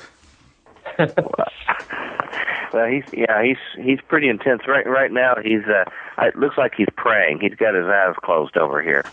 No, I have a dog. Well, he's brain prostrate, probably praying for us. But he wanted me to tell everybody out there, remember your fine furry friends in your neighborhood. Yeah, that's true. Well, and I will be I'll be spending the 4th of July evening in Moxee, Washington, Moxee, and you can get some idea of it by looking that up on YouTube, just 4th of July Moxee, because fireworks are totally legal, and it's one of the most spectacular spontaneous fireworks displays that you'll ever see. Huh. Just all up and down the streets, people just launching fireworks. So it's something to behold. It's what dogs would call hell. So maybe people take their dogs out of town for the evening. I don't know. Well, that's... Well, you've got a lot of moxie for doing that. There you go. No, I was just gonna say the 4th of July is I've always thought it's the time where we make the American streets sound like we make streets around the world sound. Well, that's true. Good point. Well, I would encourage all of our listeners, if you haven't watched it, I think you can watch this on YouTube. When we think about our freedom, if you want a nice Christian influence, just watch the amazing film, If Footmen Tire You, What Will Horses Do? Okay. Have both of you seen that movie? No. We did a show on it on Future Quake with the son of the producer of that film, Tim Ormond, on Future Quake. Mm-hmm. And I highly recommend you watch it. You'll actually see what happens when the southern U.S. is invaded by Cuban troops that began to lead people out of their churches and machine gun them. And it's a movie that has to be seen to be believed. Were you an extra in that movie as well? No, I would have loved to have been. And in fact, I've talked to his son, who actually his son was asked in the movie to shoot his mother, to show that he was a communist by shooting his own mom. So I'm going to go out on a limb here and say 0 out of our broad amount of listeners is going to go and actually watch that movie. You think so? 0? Well, it's like there's another Christian film I think you can find on YouTube as well called Blood Freak. And it's a sort of a Christian anti-drug film that I recommend to you all as well too. You know what, Dr. Future, I might have to take my recommendation back, because the movies and series that you seem to prefer, I don't know if The Prisoner is down here. Andrew, I did just recently visit the home of our great Lord Lee Greenwood. While I was Greenfield, I have no idea who that is. Well, he's Greenfield. He's proud to be an American. That's the writer, Lee Greenwood. Anyway, I did stop by the Future household when I was there in Nashville, paying homage to Lee Greenwood, and in the basement of the Benetorium, there is a shelf with every strange movie you could ever think of. I mean, the strangest of strange movies. He has made it a point to collect from far and wide. He wants to be the literal Alexandria. It's the Library of Alexandria. That's right. Yeah, that's what I was going for. Alexandria of weird movies. Yeah. Which is surprising given that it's such a mainstream show at Future Quake. That we were so middle of the road, that I would have that kind of affinity for that kind of thing. But it's called not taking the broad path. So, Dr. Future, tell me you're off the aspartame. No. Nope. Did he kick the aspartame habit? Nope. I've been trying to increase my high fructose corn syrup, actually. Now, Tim knoweth not what he speaketh of right now, because the soft drinks that I have in our home are all Splenda based. They're not aspartame based. Oh. To my knowledge, there's none of the death chemical. Do they have any stevia? I'm chock full of stevia. It goes in my coffee every day. Is that bad for me? I thought it was a plant. No, stevia. I'm saying go for stevia, not Splenda. Yeah.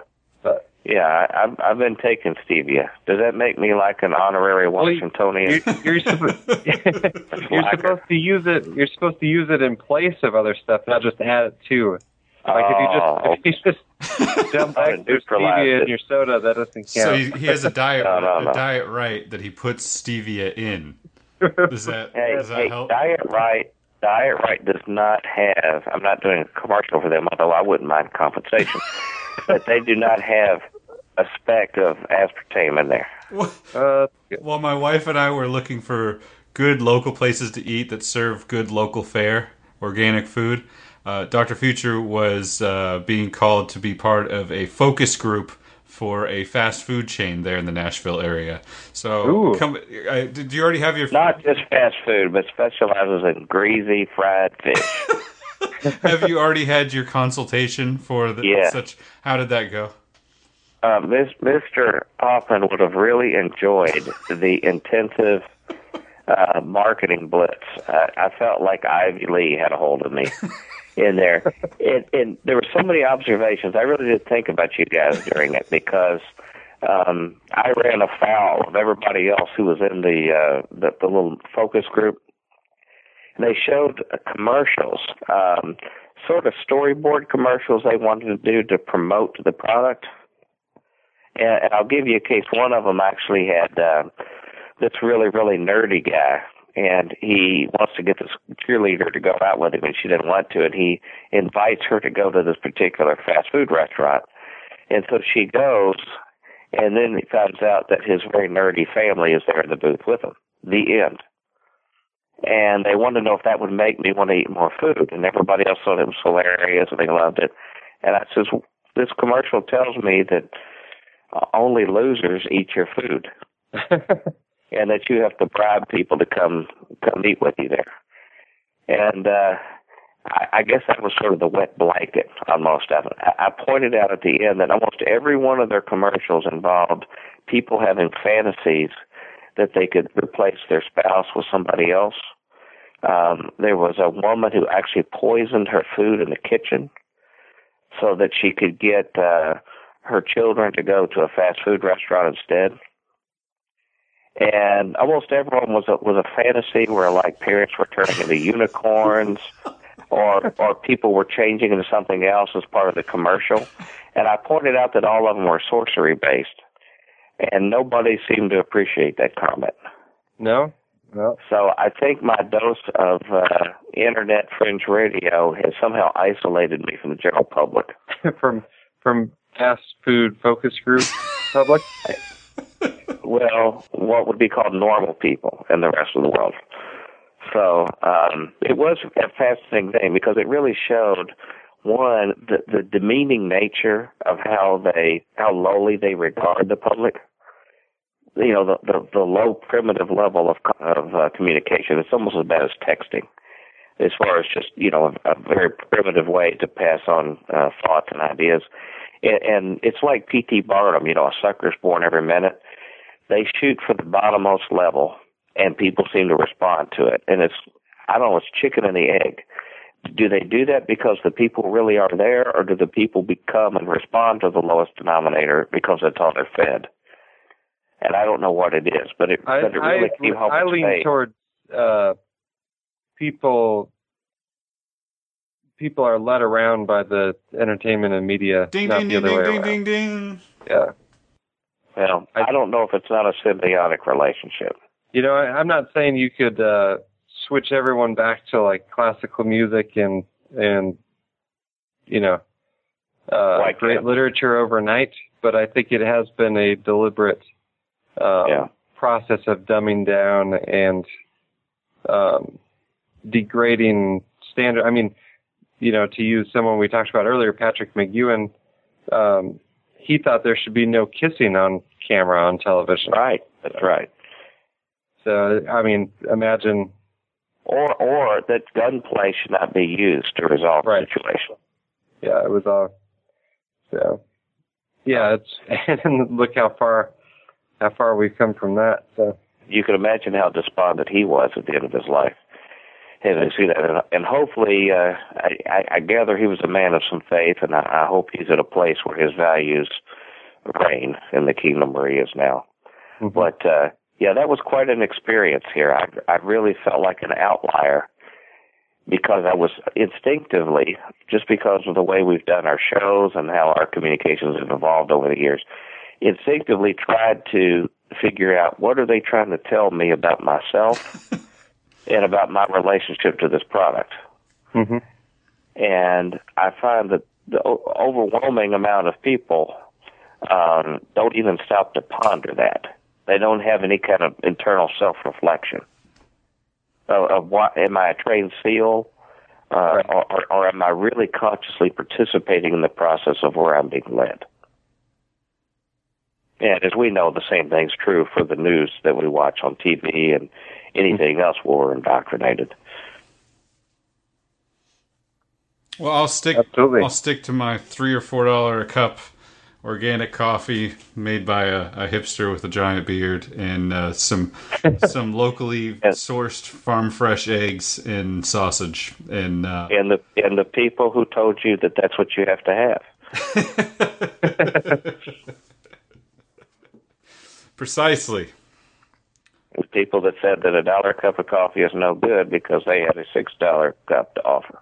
Hey, but I'll tell you what, I'm excited, Tim, because we stopped by the grocery store in the place where we're moving to. Oh, tell me good news.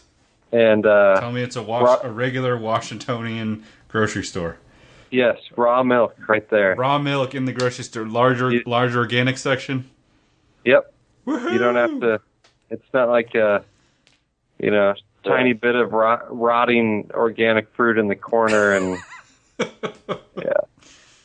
yeah. They better prepare for a raid from the feds. Then they sound like virtually like terrorists about offering raw milk.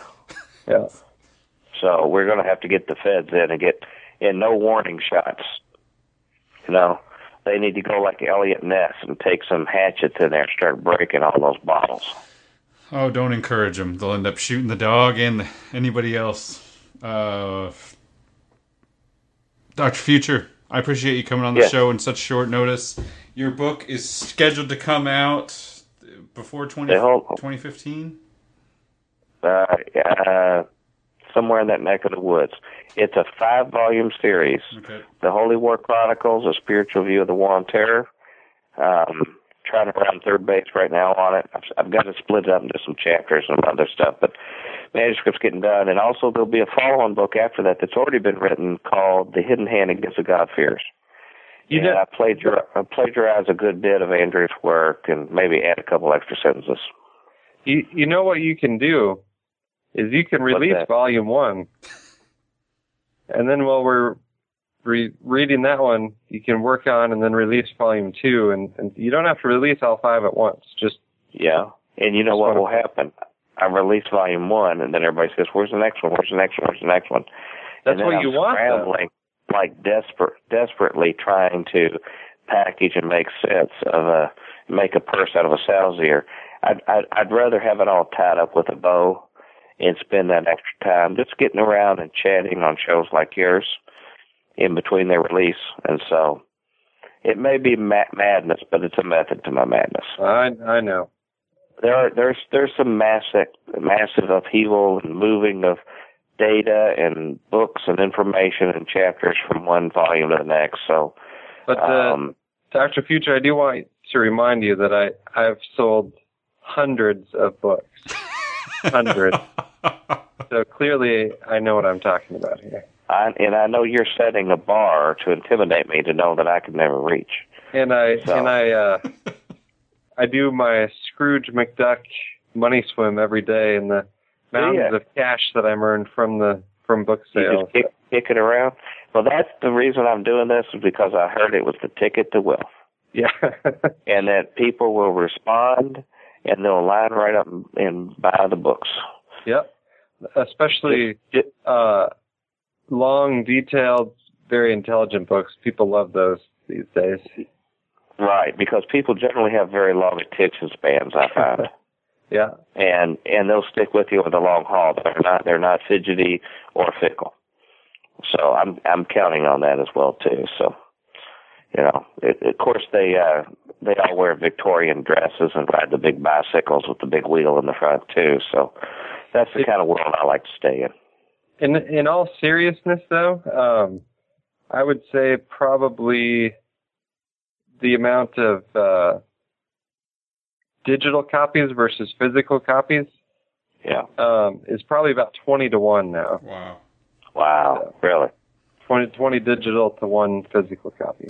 So. And that's the ones that the feds can just turn a switch and erase them all, right? You're going to have to get over your phobia of that, because it's going to be the biggest way it gets out. They may change it on you. They may actually change it on you in the future. But I'm telling you, that's how most people are reading these days. It's simple, it's easy, it's usually a little bit cheaper. And instead of going to the store, you can just, thumb through it right there. There'll be in all forms of communication that'll be released. Hologram, as I mentioned, the Akashic Record will have it. Straight to movie? So any way you can reach it.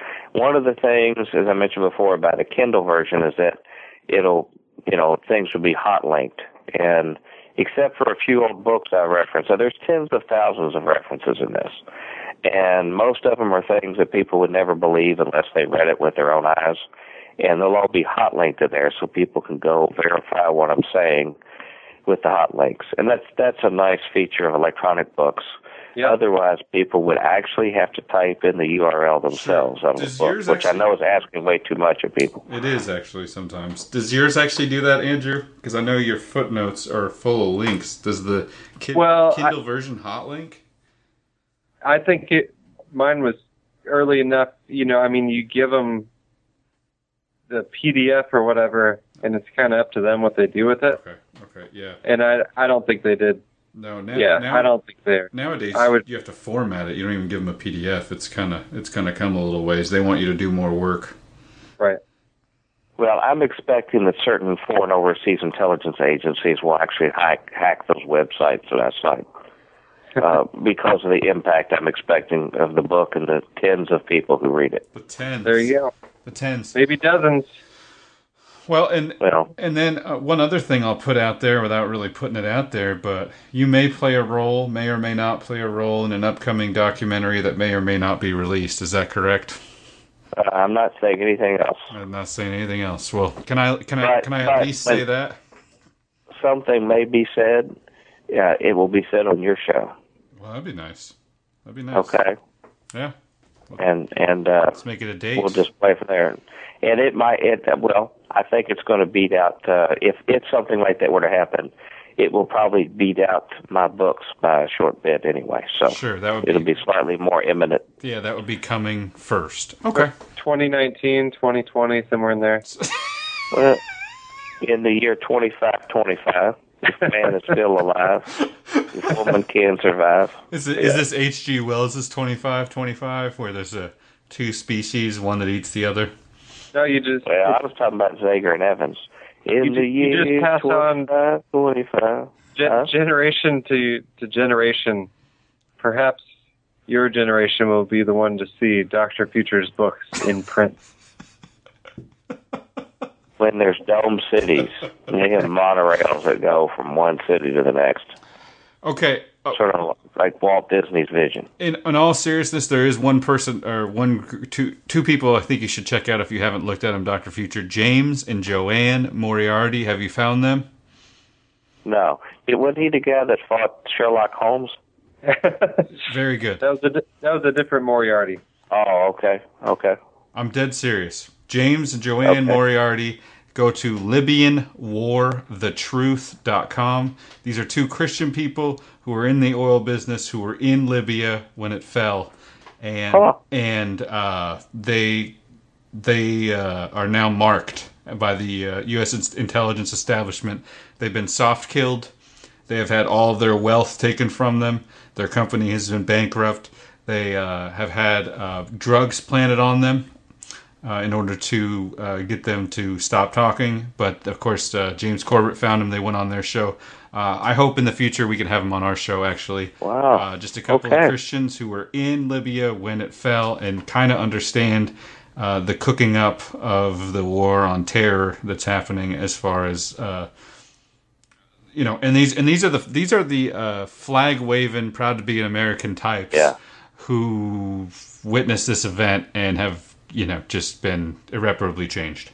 So they made the mistake of actually learning something. I'm emailing you a link as we speak to one of their more recent interviews. But I'd so appreciate it. I do encourage you do that. Now I'm sure that Andrew is going to get on to me for doing this, because I might have just extended the book out another month or two by adding. Well, no, really, the problem I have with getting my book done is people call at the last minute and unexpected and want you to do long interviews on the radio. Yeah. Every year we do. Every year. Yeah. That's true. Even the guys that don't email me still do it. I don't even know if you have my new email address. Okay. I didn't even know you were even alive.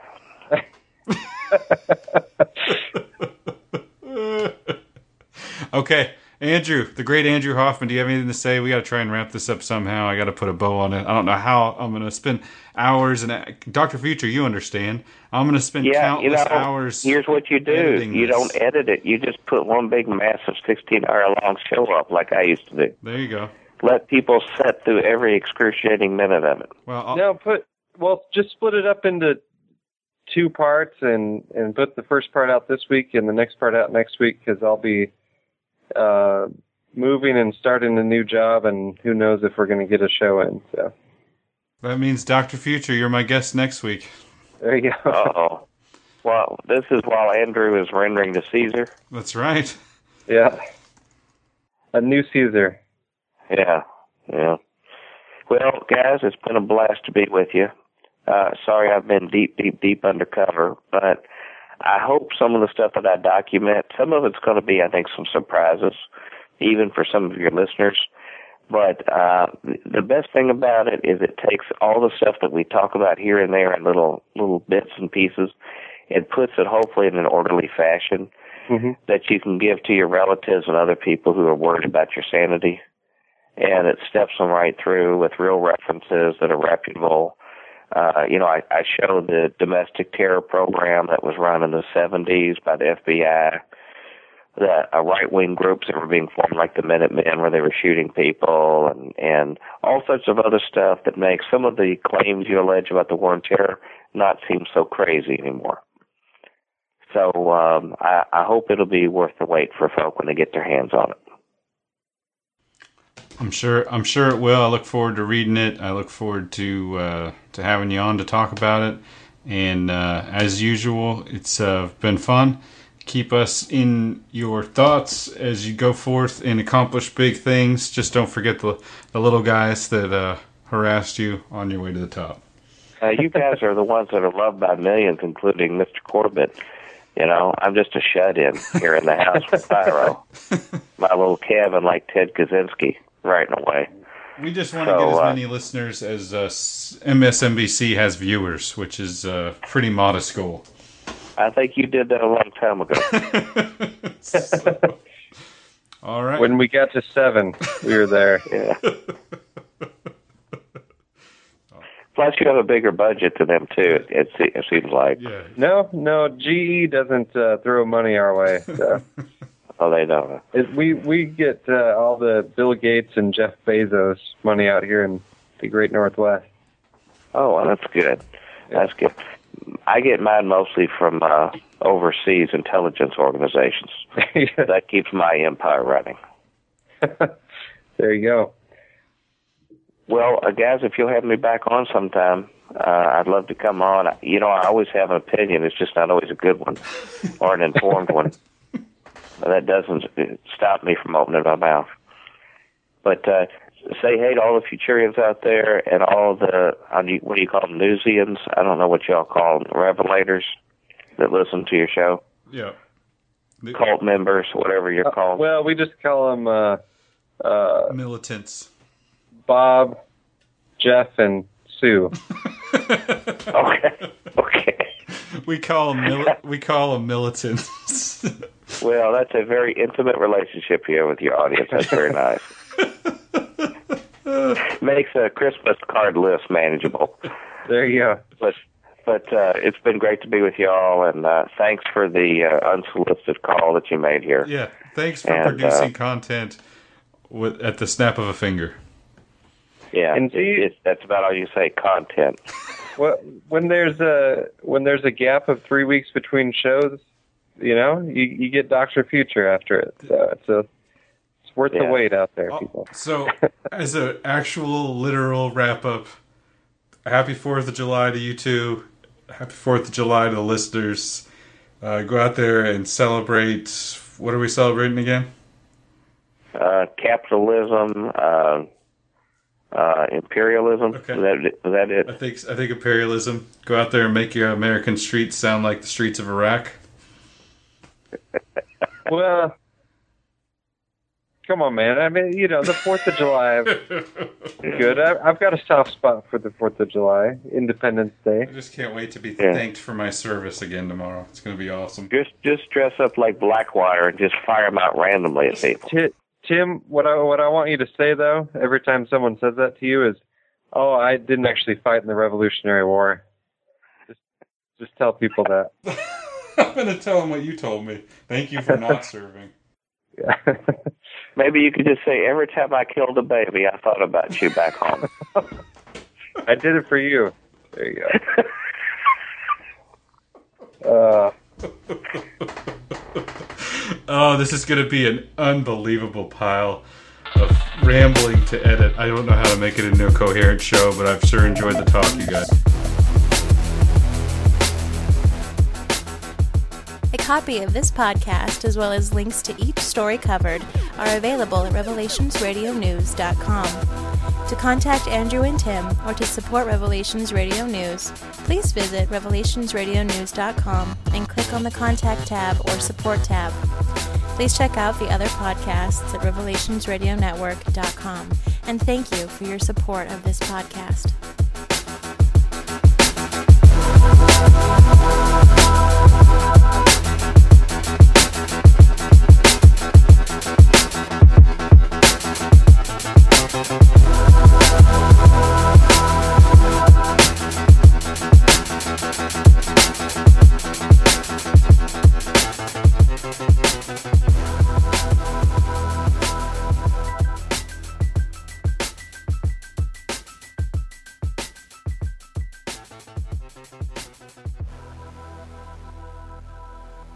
Also, if anybody out there wants to co-host the show, we're taking applications. Ready and willing. Whenever Tim doesn't text me about doing a show, I just assume he's found somebody else finally. So. Yeah. Well, I've got some candidates for my show. There was some guy that invented an argon energy generator on our show. He might be a good co-host for you. There you go. Yeah, he could. He could be the main sponsor and the co-host. Valiant Thor, if you're out there, this might be your opportunity too to come out of the closet from the Pentagon. Come back from Venus. Yes. Remember, don't forget, look up Valiant Thor and his brother Don Thor and Jill. Well, no one's still listening to the podcast because everyone went to go research that the first time you brought it up. Yeah, well, that's. I'm sorry. I apologize about that. I just didn't mean to start over. I should probably crash the website. I have no idea what you're talking about. My dad used to go on Sunday mornings to the donut shop, and he would bring back a big bunch of donuts, but there would always be a couple of chocolate donuts. I take the chocolate donuts and lick them and put them back in the box.